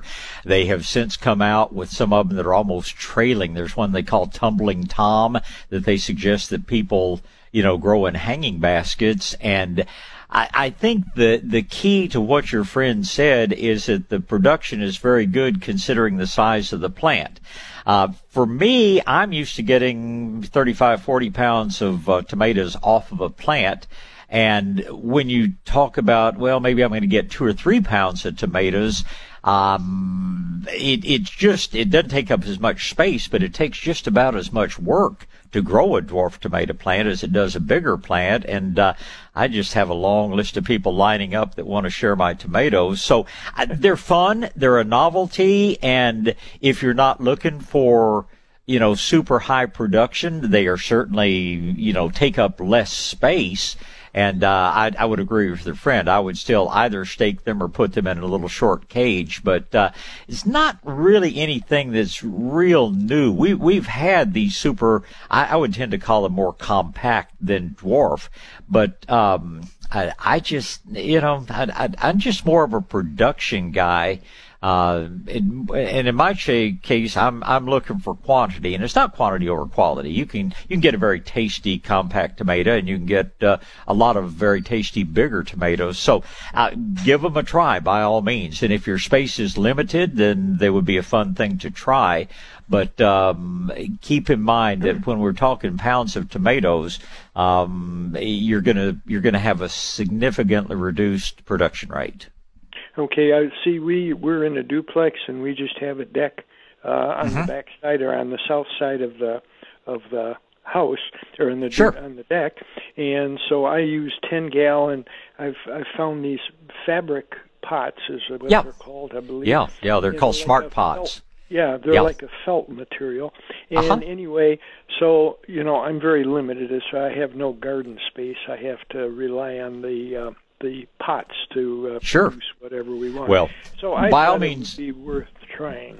I think it would very definitely be worth trying. My only advice would be don't go out and pay a whole lot of money for the latest and newest hybrid, because you can still find patio, and there are a couple of others. I'll have to think hard to come up with the names of them, but these really aren't anything real new, and you should be able to find them, for no more money than you're used to paying for a good tomato transplant. So don't get carried away with latest and best, because there's still some old but goodies out there, and and in fact, if you had come to me and just described your situation, I probably would have suggested patio as being one of the better tomatoes you could plant. So, it's a good idea. I think it would be great in your situation, but don't overpay for the newest and latest.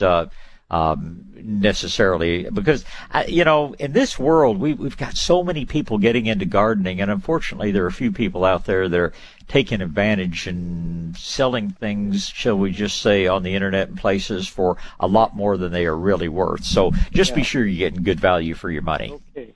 Well, appreciate your opinion and your advice. Thanks, Bob, very much. You are always welcome. It's good to talk to you. Thank you, sir. Bye. Certainly. Okay, well, let's talk to Reese. Good morning, Reese. Good morning, Bob. Good morning. Hello? Hello. Yes. Can you hear me? I hear you loud and clear. Okay. I have a quick question. I heard you early during the show about a device that can be used to dig a hole. Yes, I have seen those ads on Facebook and Instagram, but can we buy this locally at one of the box stores, or maybe Shades of Green? We have them at Shades of Green. I don't know about the box stores, but there's more than one out there, and the one that I really favor, and it's they're made down in Alabama. They're a good American-made product, but it's called the Max, M-A-X, the Max Bit.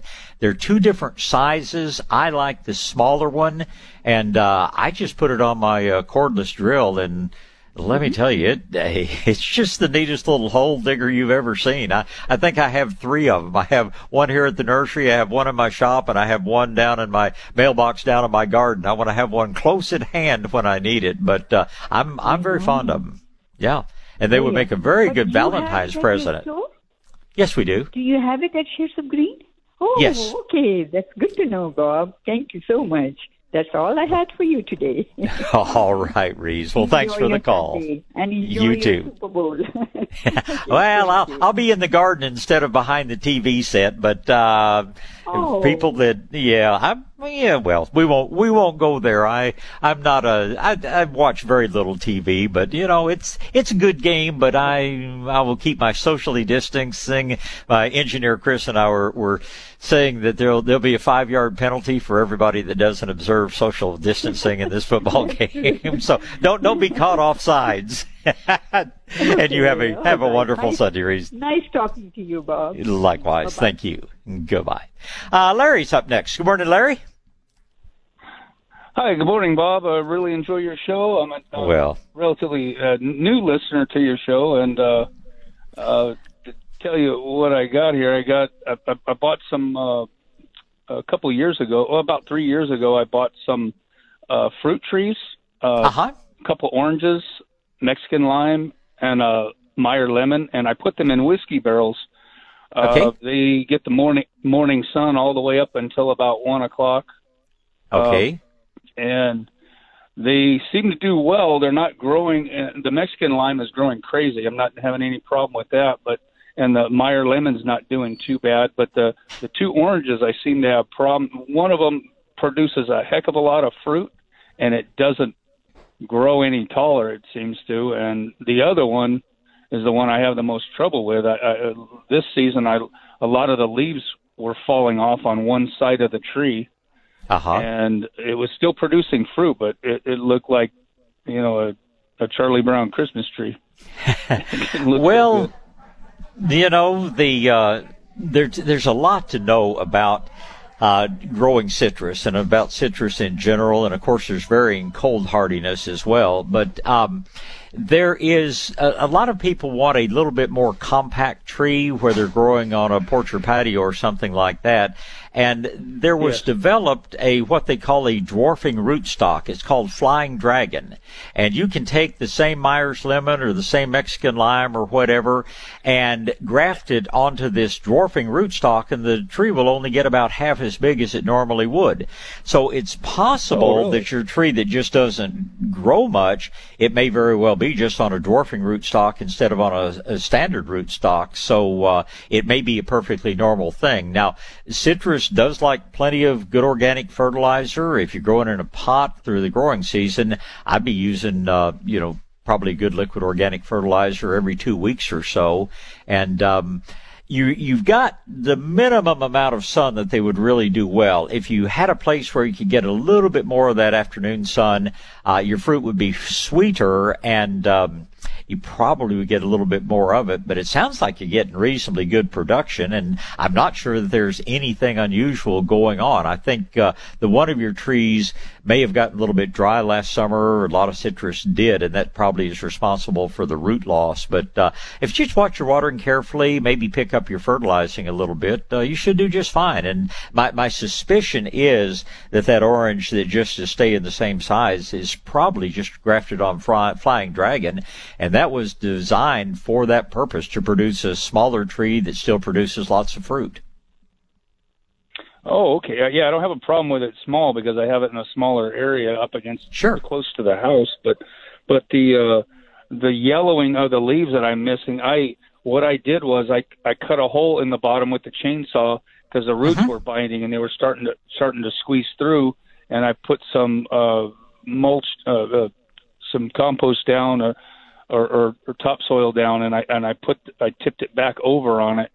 And it seems to be doing well. I bought another orange tree from a local nursery, and I had planted it, and I don't know, it's getting some yellowing on the top of the leaves, and I really haven't been watering it too much. I don't know what the cause of that is. Well, citrus, a little bit of it's just the time of year. Citrus does not always have the prettiest foliage. Your best judge of how the tree is doing is going to be when the new growth comes out this spring. And if your new growth comes out yellow, I think it very definitely, you probably need to increase your nutrients, maybe more, maybe different fertilizer.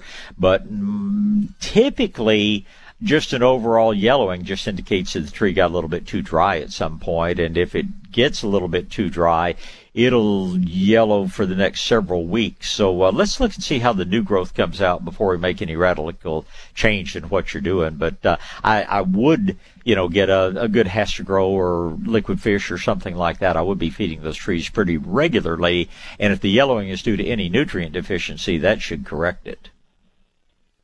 Oh, great. Okay. I thought it was too much water was making it yellow. Typically, if a pot drains well, you're not likely to be really giving it. You never give it too much water. You could do it too often, but you're indicating to me that this tree was getting a little bit root bound, and a root bound plant's going to use water twice as fast as a plant that's not so root bound. It doesn't really hurt them to be root bound, but I would much more suspect something getting too dry than getting too wet. If you have a plant with a really strong root system, it's going to use a lot more water than a plant that's, just kind of in an average growth state. So, and just remember, when you water, you want to really flood it because you want to get every root in that pot thoroughly saturated, and that's sometimes hard to do. So I don't think you've got a problem with too much water. Oh, great. Actually, I thought it was the opposite. As far as fertilizer goes, liquid fertilizer, what would you recommend? Liquid Fish, and you mentioned, and there are two good products that Medina makes. The Fox Farms people make a fairly good one. It's not as readily available, but in my own plants collection, I alternate. Medina makes a liquid called Hastrogrow Plant, and then they have a new one out that's called Medina's Liquid Fish Blend. And I just switch back and forth in those on no regular schedule, and I grow pretty good plants. Oh, great. Thank you. Yeah, I'll do that. I've been using something I got from one of the box stores there. It's an organic fertilizer, but quite honestly, it doesn't. Every time I use it, it doesn't seem to make a difference in the growth of it. I don't know why. They produce fruit, sometimes too much fruit that the leaves want to break off. But, I pick them off sometimes. They get too heavy. Sure. Well, again, that I'm sure there are others out there. And it's interesting. We travel a bit going to different gift shows around the country and things. It seems like every part of the country now has some good organic fertilizers, but I certainly couldn't begin to tell you all the different ones that are out there. So I would judge by your results. And like I say, if you want to try something different, I've always had really good luck with the Medina products. So you keep me posted. I appreciate you listening, and we'll do our best to always help you. Sure will. Thank you, Bob. Appreciate it. You're certainly welcome. Thank you, sir. All right, let me get a break out of the way, and then we'll get right back to phone calls. I get to talk about Fanix Nursery and Garden Center and, talk about a place that has a lot of different plants. Fanix has about 10 acres developed. They actually have room to grow a little bit more. But sitting right there on the same piece of ground where old Lady Fanek opened the nursery over 80 years ago. Fanix is they're getting more and more organic products out there. They're not 100% organic, but I'm not going to hold that against them. But you'll find the great organic fertilizers and mulches and compost and things over there. They also want you to know that coming up next weekend, they're having a special weekend. One of the product lines that they carry is the Back to Nature product, and they've got a couple of different great composts and soil blends and all. And next weekend, not today, but next Saturday and Sunday, all the Back to Nature products are going to be 20% off. They're also going to have some factory reps there to answer all your questions about all of those products. In the meantime, keep in mind that Fanix not only has plants, but they have the Traeger pellet grills and supplies. They have that Ego lithium-ion battery-powered equipment as well. It's just always fun to visit Fanix, right where they've been for over 80 years over on Home Green Road in southeast San Antonio. Fanix Nursery and Garden Center. South Texas Gardening with Bob Webster is on the air. News Talk 550 KTSA and FM 1071. All right, back to gardening. It's going to be Ronnie and Manny and Brian, and Ronnie is up first. Good morning, Ronnie. Good morning, Bob. Morning, sir. I'm sitting out in my hot tub right now looking at these two trees. Well, don't drop your phone. Right. That's what I was worried about. I have a question about these two trees. I recently acquired them, and they're about the same size, but they're dramatically different trees, and I know a little bit about them. And the first one is an Italian stone pine. Okay. And the second one is a Joey avocado. Okay. Both in like 3-gallon pots, and they're about 2.5 feet tall. The question on the Italian stone pine is the tag on it when I got it from the nursery said to trim it accordingly to keep its nice Christmas tree shape. Mm-hmm. But they didn't explain exactly what to do to keep it that shape. Now, I've heard of handling before, but that's all I know about pine trees.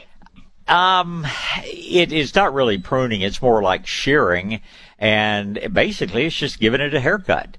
And I think unless you are really looking, you just want to have something that stays Christmas tree shaped.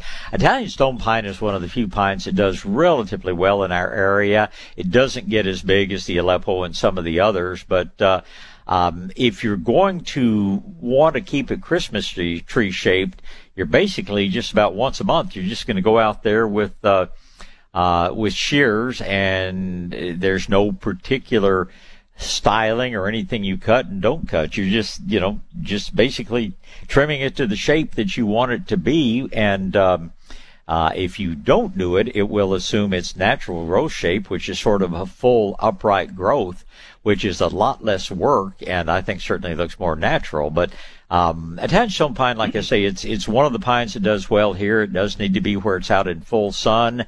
You never ever want to let it dry out completely. You want to plant it where the soil drains well. But if you decide to trim it, just think of it as giving a haircut, and just basically do the same thing to your tree that your hair cutter does for you. There's no secrets or no exact technique to it. Okay, that sounds good. If you could see the way that they grow regular cut Christmas trees, the people that trim those things literally wear an armor, looks sort of like the old medieval chain mail, and they use a razor sharp machete, and they just go around that tree, just swish, swish, swish, and that's how they go about trimming. But again, unless you just did set on having a super cone of a tree, I would just ignore that and just let it grow to its own natural shape. Well, my initial plan was to keep it shaped up for, maybe 2 or 3 more years and then planning it out. And like I said, right now it's in a 3-gallon pot. That seems like, for the size of tree it is, that seems like a really, like the root system has probably been compromised to get it into that pot. Do you recommend upgrading the pot? Or you'd probably do well to put it in probably 5-gallon. You never want to put a small plant in a great big pot, but no, I think it's probably time to go to a 5 or even a 7-gallon container. Just remember to put soil in the bottom of the new pot, set your tree down in there, and fill in around the edges only. Don't ever bury it any deeper. But I think it would be very, very happy with a little bit of an upgrade on pot size. Okay, great. Now, getting over to the Joey, I have basically the same problem with that. It's wanting to grow now, and I know that they're not cold hardy in the first, say, 3 or 4 years. Well, they're cold hardy until they get rough bark on them. And how often that is just depends on where they're growing and a few other things. But as long as they have the smooth green bark, they're not going to be totally cold hardy. Once they develop the rougher bark, they will take a typical San Antonio winter. Now, that's not to say that if we get an abnormally cold winter, and I hate to use anything even close to normal because we just don't have normal weather here. But if it gets, and it can get very cold in San Antonio and has over the years, but once it's got the rough bark on it, it will go down to upper teens and lower 20s without any problem. Great. It's blooming right now. Does it need another avocado to cross-pollinate, or? You'll get more fruit if you have a second variety, if you have an opal or something like that, but you will get at least some production on Joey at least. It's somewhat self-fertile, so you should get at least some avocados from it. So are Joey and Lila about the same size? Yes, they're going to be very similar in size. Joey and Lila and opal are probably the 3 that are going to be very similar. You can expect them to top out somewhere 12, 15 feet height and probably 8 to 10 feet in width. And always keep in mind, whether it's an avocado or citrus or anything else, your best production will come off of a bush. Many people prune them to be tree-like just so they can work around them, but it doesn't make it even better or make it any more productive to prune it up to be more tree-like. So you trim it whatever you like. And in the case of your avocado, do keep a close eye right at the base of the tree, because just like citrus, just like roses, just like other fruit trees, they will frequently try to sprout out from the rootstock, and you want to remove that immediately if you see any growth coming out right at the base.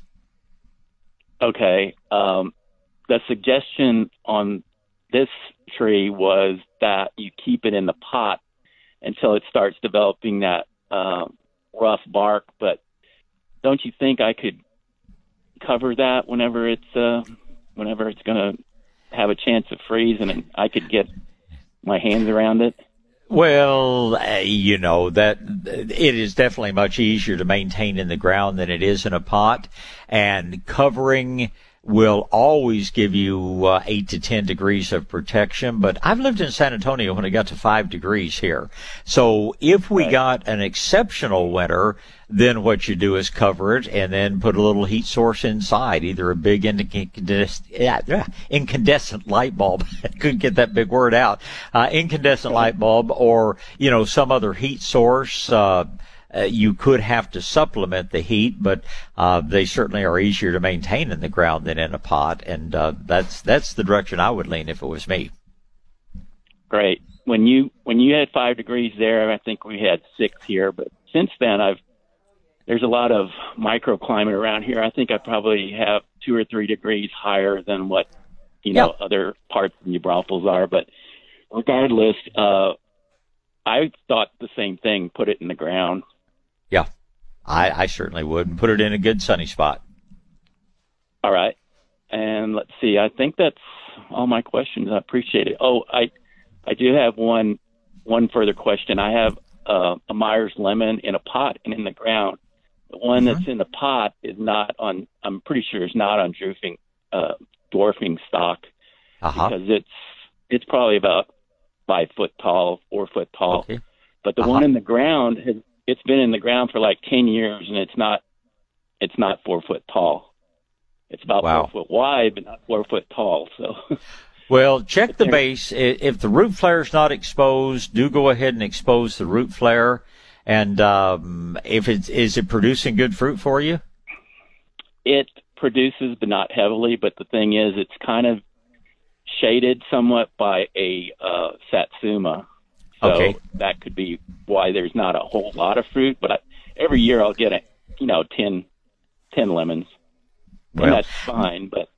Yeah, do check and expose the root flare if it's not exposed and see if that makes any difference in its growth. It could easily be on a dwarfing rootstock, but even on a dwarfing rootstock, I'd expect it to be 6 to 7 feet. I just wouldn't expect it to be 15 feet. So you may have a buried root flare and may just need to up your fertilizing on that one a little bit too. Okay, sounds good. Thanks a lot, Bob. It's my pleasure, Ronnie. Thank you for the call. All right. Well, let's just get back to gardening and back to the phone lines. Manny is next. Good morning, Manny. Hi. Good morning, Bob. Can you hear me okay there? Loud and clear. I've got some questions for you. They're kind of all related. It's in regard to pruning. We have a plumbago that's pretty well established, about 10 by 3 by 4, and it's right on the property line. And, we're going to be looking to put a fence there in the near future. And right now it's a little scraggly. Just curious, how would we prune that? How much? Once we do that, of course, when is the right time to fertilize? Because we don't want to lose it. It's a really nice, nice plant. So, any advice on that? Well, anytime you prune, you're going to stimulate new growth. And we don't want to have a lot of new growth coming out while we still have the potential for a hard freeze. So timing-wise, I'm going to tell you late February, early March is probably going to be a pretty good time. My plumbago, where I live outside of Bernie, freezes down near the ground every year, at least down to the level of the mulch. So you won't hurt it to cut it down to 2 or 3 inches tall if you want to keep it a little bit more compact. On the other hand, if you want a bigger plant, I've seen plumbago where it's supported, by a fence or growing up into something. I've seen it get 8 or 10 feet tall. So if you want a bigger plant, then I would tell you just cut it down to, wherever you want it to branch out. So, I guess in summary, I'd be waiting about 2 or 3 weeks, and then I'd just basically cut it back as far as you would like to cut it. As far as fertilizing, there's never a bad time. If you haven't fertilized in the last 90 days, I'd do it as soon as you possibly can. I typically, in a pot, here at the nursery, we try to fertilize plumbago if they stay around that long. We try to fertilize them with a liquid fertilizer at least once a month. Mine in the ground, I tend to use a dry fertilizer because it's easier, and I try to do it 3 or 4 times a year. But there's never a bad time to fertilize. And, if it's been 3 or 4 months since you fertilized until you feed it today, if you say, well, I fertilized it back in January, then I'd probably wait and fertilize it in April. Would you say the same for, I guess, other perennials like a Greg's Mistflower, Pride of Barbados, or a Firebush? Well, Pride of Barbados is probably going to freeze to the ground. Because once you're cutting that, you're just cutting dead tissue, so you're not going to stimulate new growth. I've cut about half of mine back, and I just haven't had time to do the other half. So go ahead and cut your Pride of Barbados down anytime you like, and cut it down pretty close to ground level. But same advice on the fertilizer. Greg's Mist, it just gets kind of ratty. I tend to cut it back to a couple of inches tall, but the timing would be the same there because my Greg's Mist still has a good deal of green foliage on it. But I go ahead and cut that Pride of Barbados down because that's just like cutting your hair or your toenails. It's not even going to know it's been cut. But it'll just look nicer. There's no rush to do it. But if you want to do it all at once, that's fine. But whatever works for you, I would go ahead and fertilize all of them, though. Okay, and the Firebush, is that kind of the same scenario there, early March? It's rare that Firebush doesn't freeze back to the ground, and we're looking at potentially some pretty cold weather toward the end of this week. So it's probably going to freeze back on you. If it doesn't, everything else would apply. If it does freeze back, I will tell you that firebush is the slowest plant in the world to come back after it freezes. I always tell people it comes back 2 weeks after you give up on it. So don't be surprised if your firebush is slow to regrow. That's normal for that particular plant. All right. And we also have a lantana that kind of came up in the we didn't expect it. It's kind of an undesirable spot, but it's kind of more the traditional pink yellow flower, and it's already kind of cut back down to the ground. But can we transplant that? Is that fairly safe to do so? Or I would wait until you see new growth appear, and at that time you should be able to transplant it very successfully. But you don't want to transplant it and then have a real hard freeze. So I'm going to wait until I start seeing little buds swell, and at that point you transfer it, move it anywhere you want to, as long as you put it in good sun. All right, and I guess one more or two more tree-related questions. We have a mystery here. We have what's been identified by an arborist as an Asian orchid tree. We don't know if it's Hong Kong or not. We don't know much about it, any care, any regular watering. Is there a way that we can determine it grows kind of really, really long stalks high up? It does freeze down after a hard freeze. Okay. That's really, and we've heard flowers, but... Yeah, you'd almost have to see the flowers to tell the variety. The standard purple orchid tree blooms for about 2 weeks in the usually late spring, early summer. The Hong Kong orchid tree blooms all summer long. Now, if it freezes back, sometimes it grows a year before it starts blooming. But ours in our parking lot here, that thing's been in bloom for 6 or 7 months now. So you can tell by the flower what variety you have, but just looking at it, it's sometimes a little different. Now, the Bauhinia congesta, the white orchid tree, much smaller leaves. But if these are fairly big leaves, we're going to have to see a flower to determine whether it's just purple or whether it's a Hong Kong.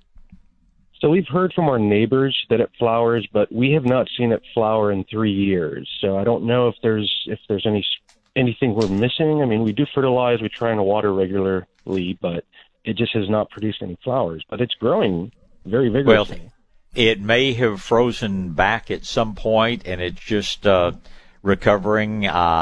If we go through the rest of this winter without a hard freeze, you almost certainly will see flowers late spring, and I think it's probably related to that. Manny, I'm going to let you go because I've got to get 3 more people in here before the end of the show, and got to get 1 commercial break in here as well. So, Chris, run your commercials, and we'll get back and squeeze in Brian and Larry and TJ. South Texas Gardening with Bob Webster is on the air. News Talk 550 KTSA and FM 1071. All right, back to gardening, and it's going to be Brian and Larry and TJ, and Brian's up first. Good morning, Brian. Good morning, Bob. You hear me all right? I hear you loud and clear. Good deal, good deal. 3 quick questions for you.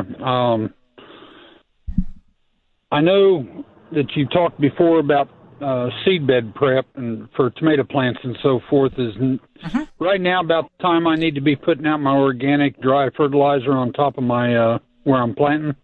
I did mine this past week. In fact, that was if you look out now, my cages are in place. Everything's ready to have some tomatoes go in the ground, but it's going to be a few weeks before I do that. But yes, sir, I think your ideal time. And what I do is where I'm going to be planting individual plants, whether it's tomatoes or eggplant or peppers, then I make that little mound. Where I'm going to be planting a row crop like black-eyed peas or bush beans or something like that, I do the same thing. I put my fertilizer down and then just a row of compost on top of it. So, yeah, it's a beautiful sunny afternoon. If you need a project, it'd be a good one to do. That's what I was going to ask you. I couldn't remember if you said to kind of blend it in, hand mix it. I know you don't like tilling the soil up and bringing those seeds up to let them germinate from the weeds and so forth. And yeah, I don't really till it in or turn it in until I plant. But then when I get ready to actually put the plants in, I'll just, I'll just don't really do it intentionally, but I'm going to work up the soil just a little bit around where I plant it, but I wait until I'm ready to set the plant out before I do that. I think it just, I don't know, for me it just seems to work better. I'm able to concentrate the water in that area, and my only problem is I get so many earthworms suddenly in that area that it's hard to plant without cutting up worms, which I try not to do, but and you know, it's not an exact science. You do what works for you, and you'll be just fine. Okay, great.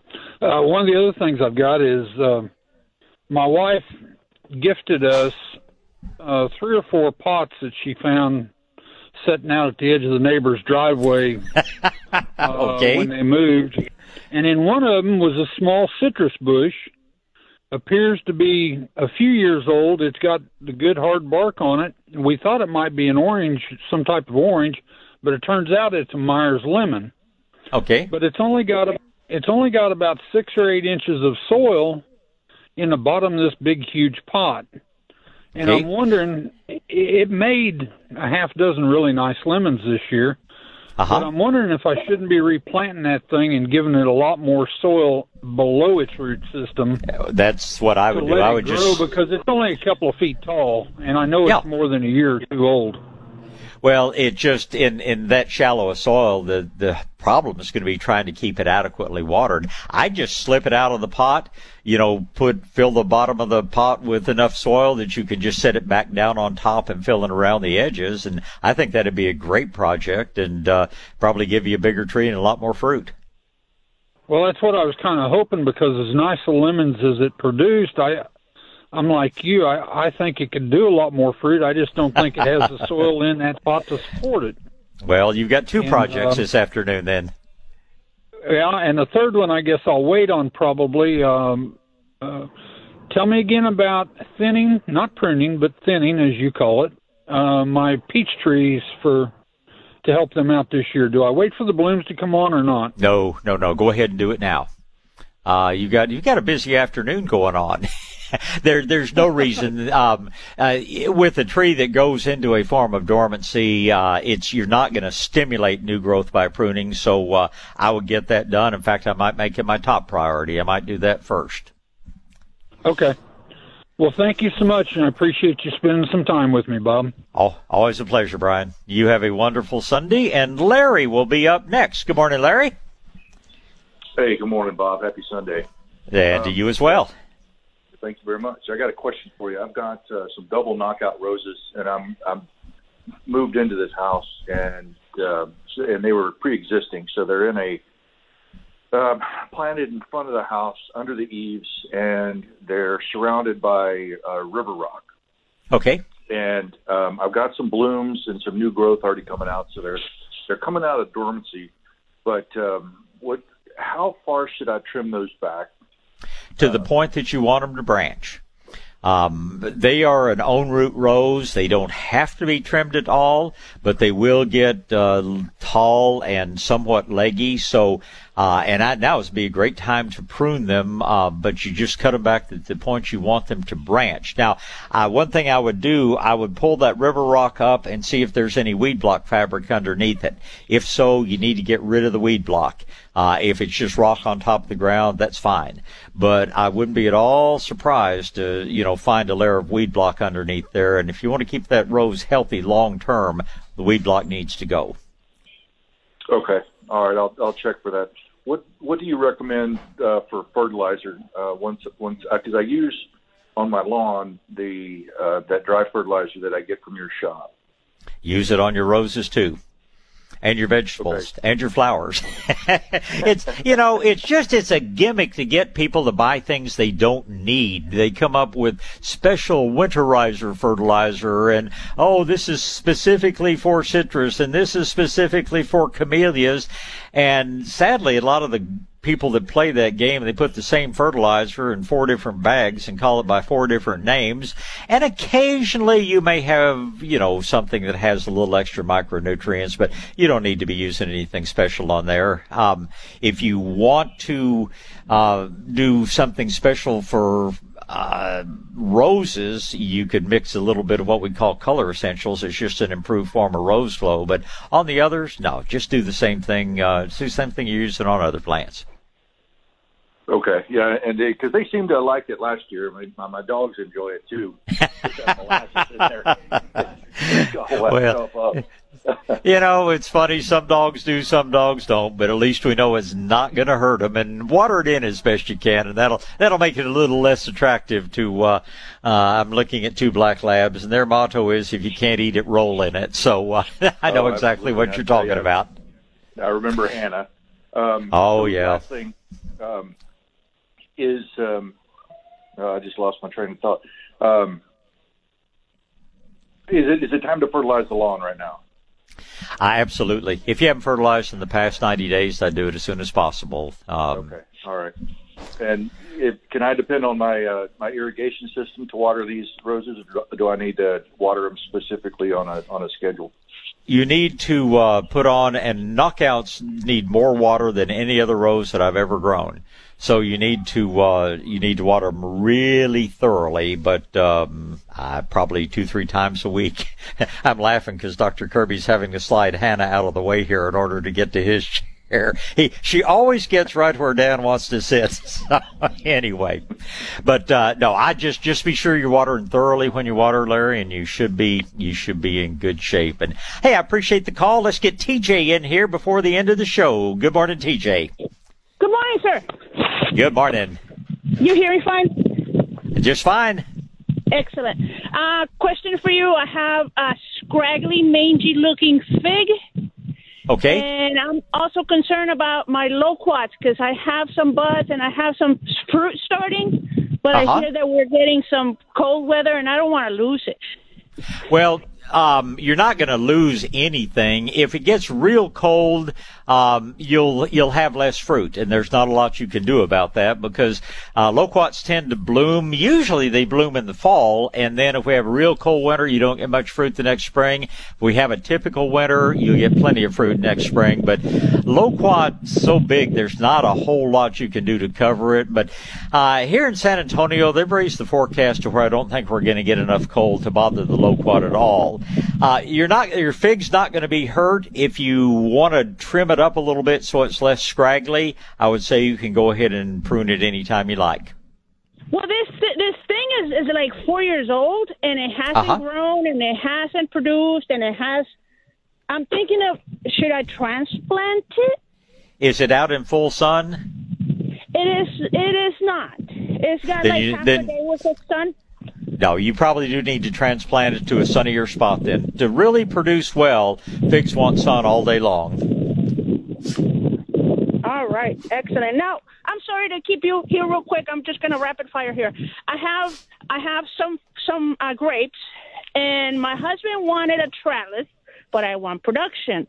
And I left it, just to prove to him, say, hey, I'm going to give you this trellis you want, but it produced nothing. And I was reading that you're supposed to trim it really well so that the next growth will give you your production. You really have to thin a grape out a great deal, and now is the time to do that. And TJ, I'm going to have to hold you there because I have to get out right on time for the news. Pet Show is next.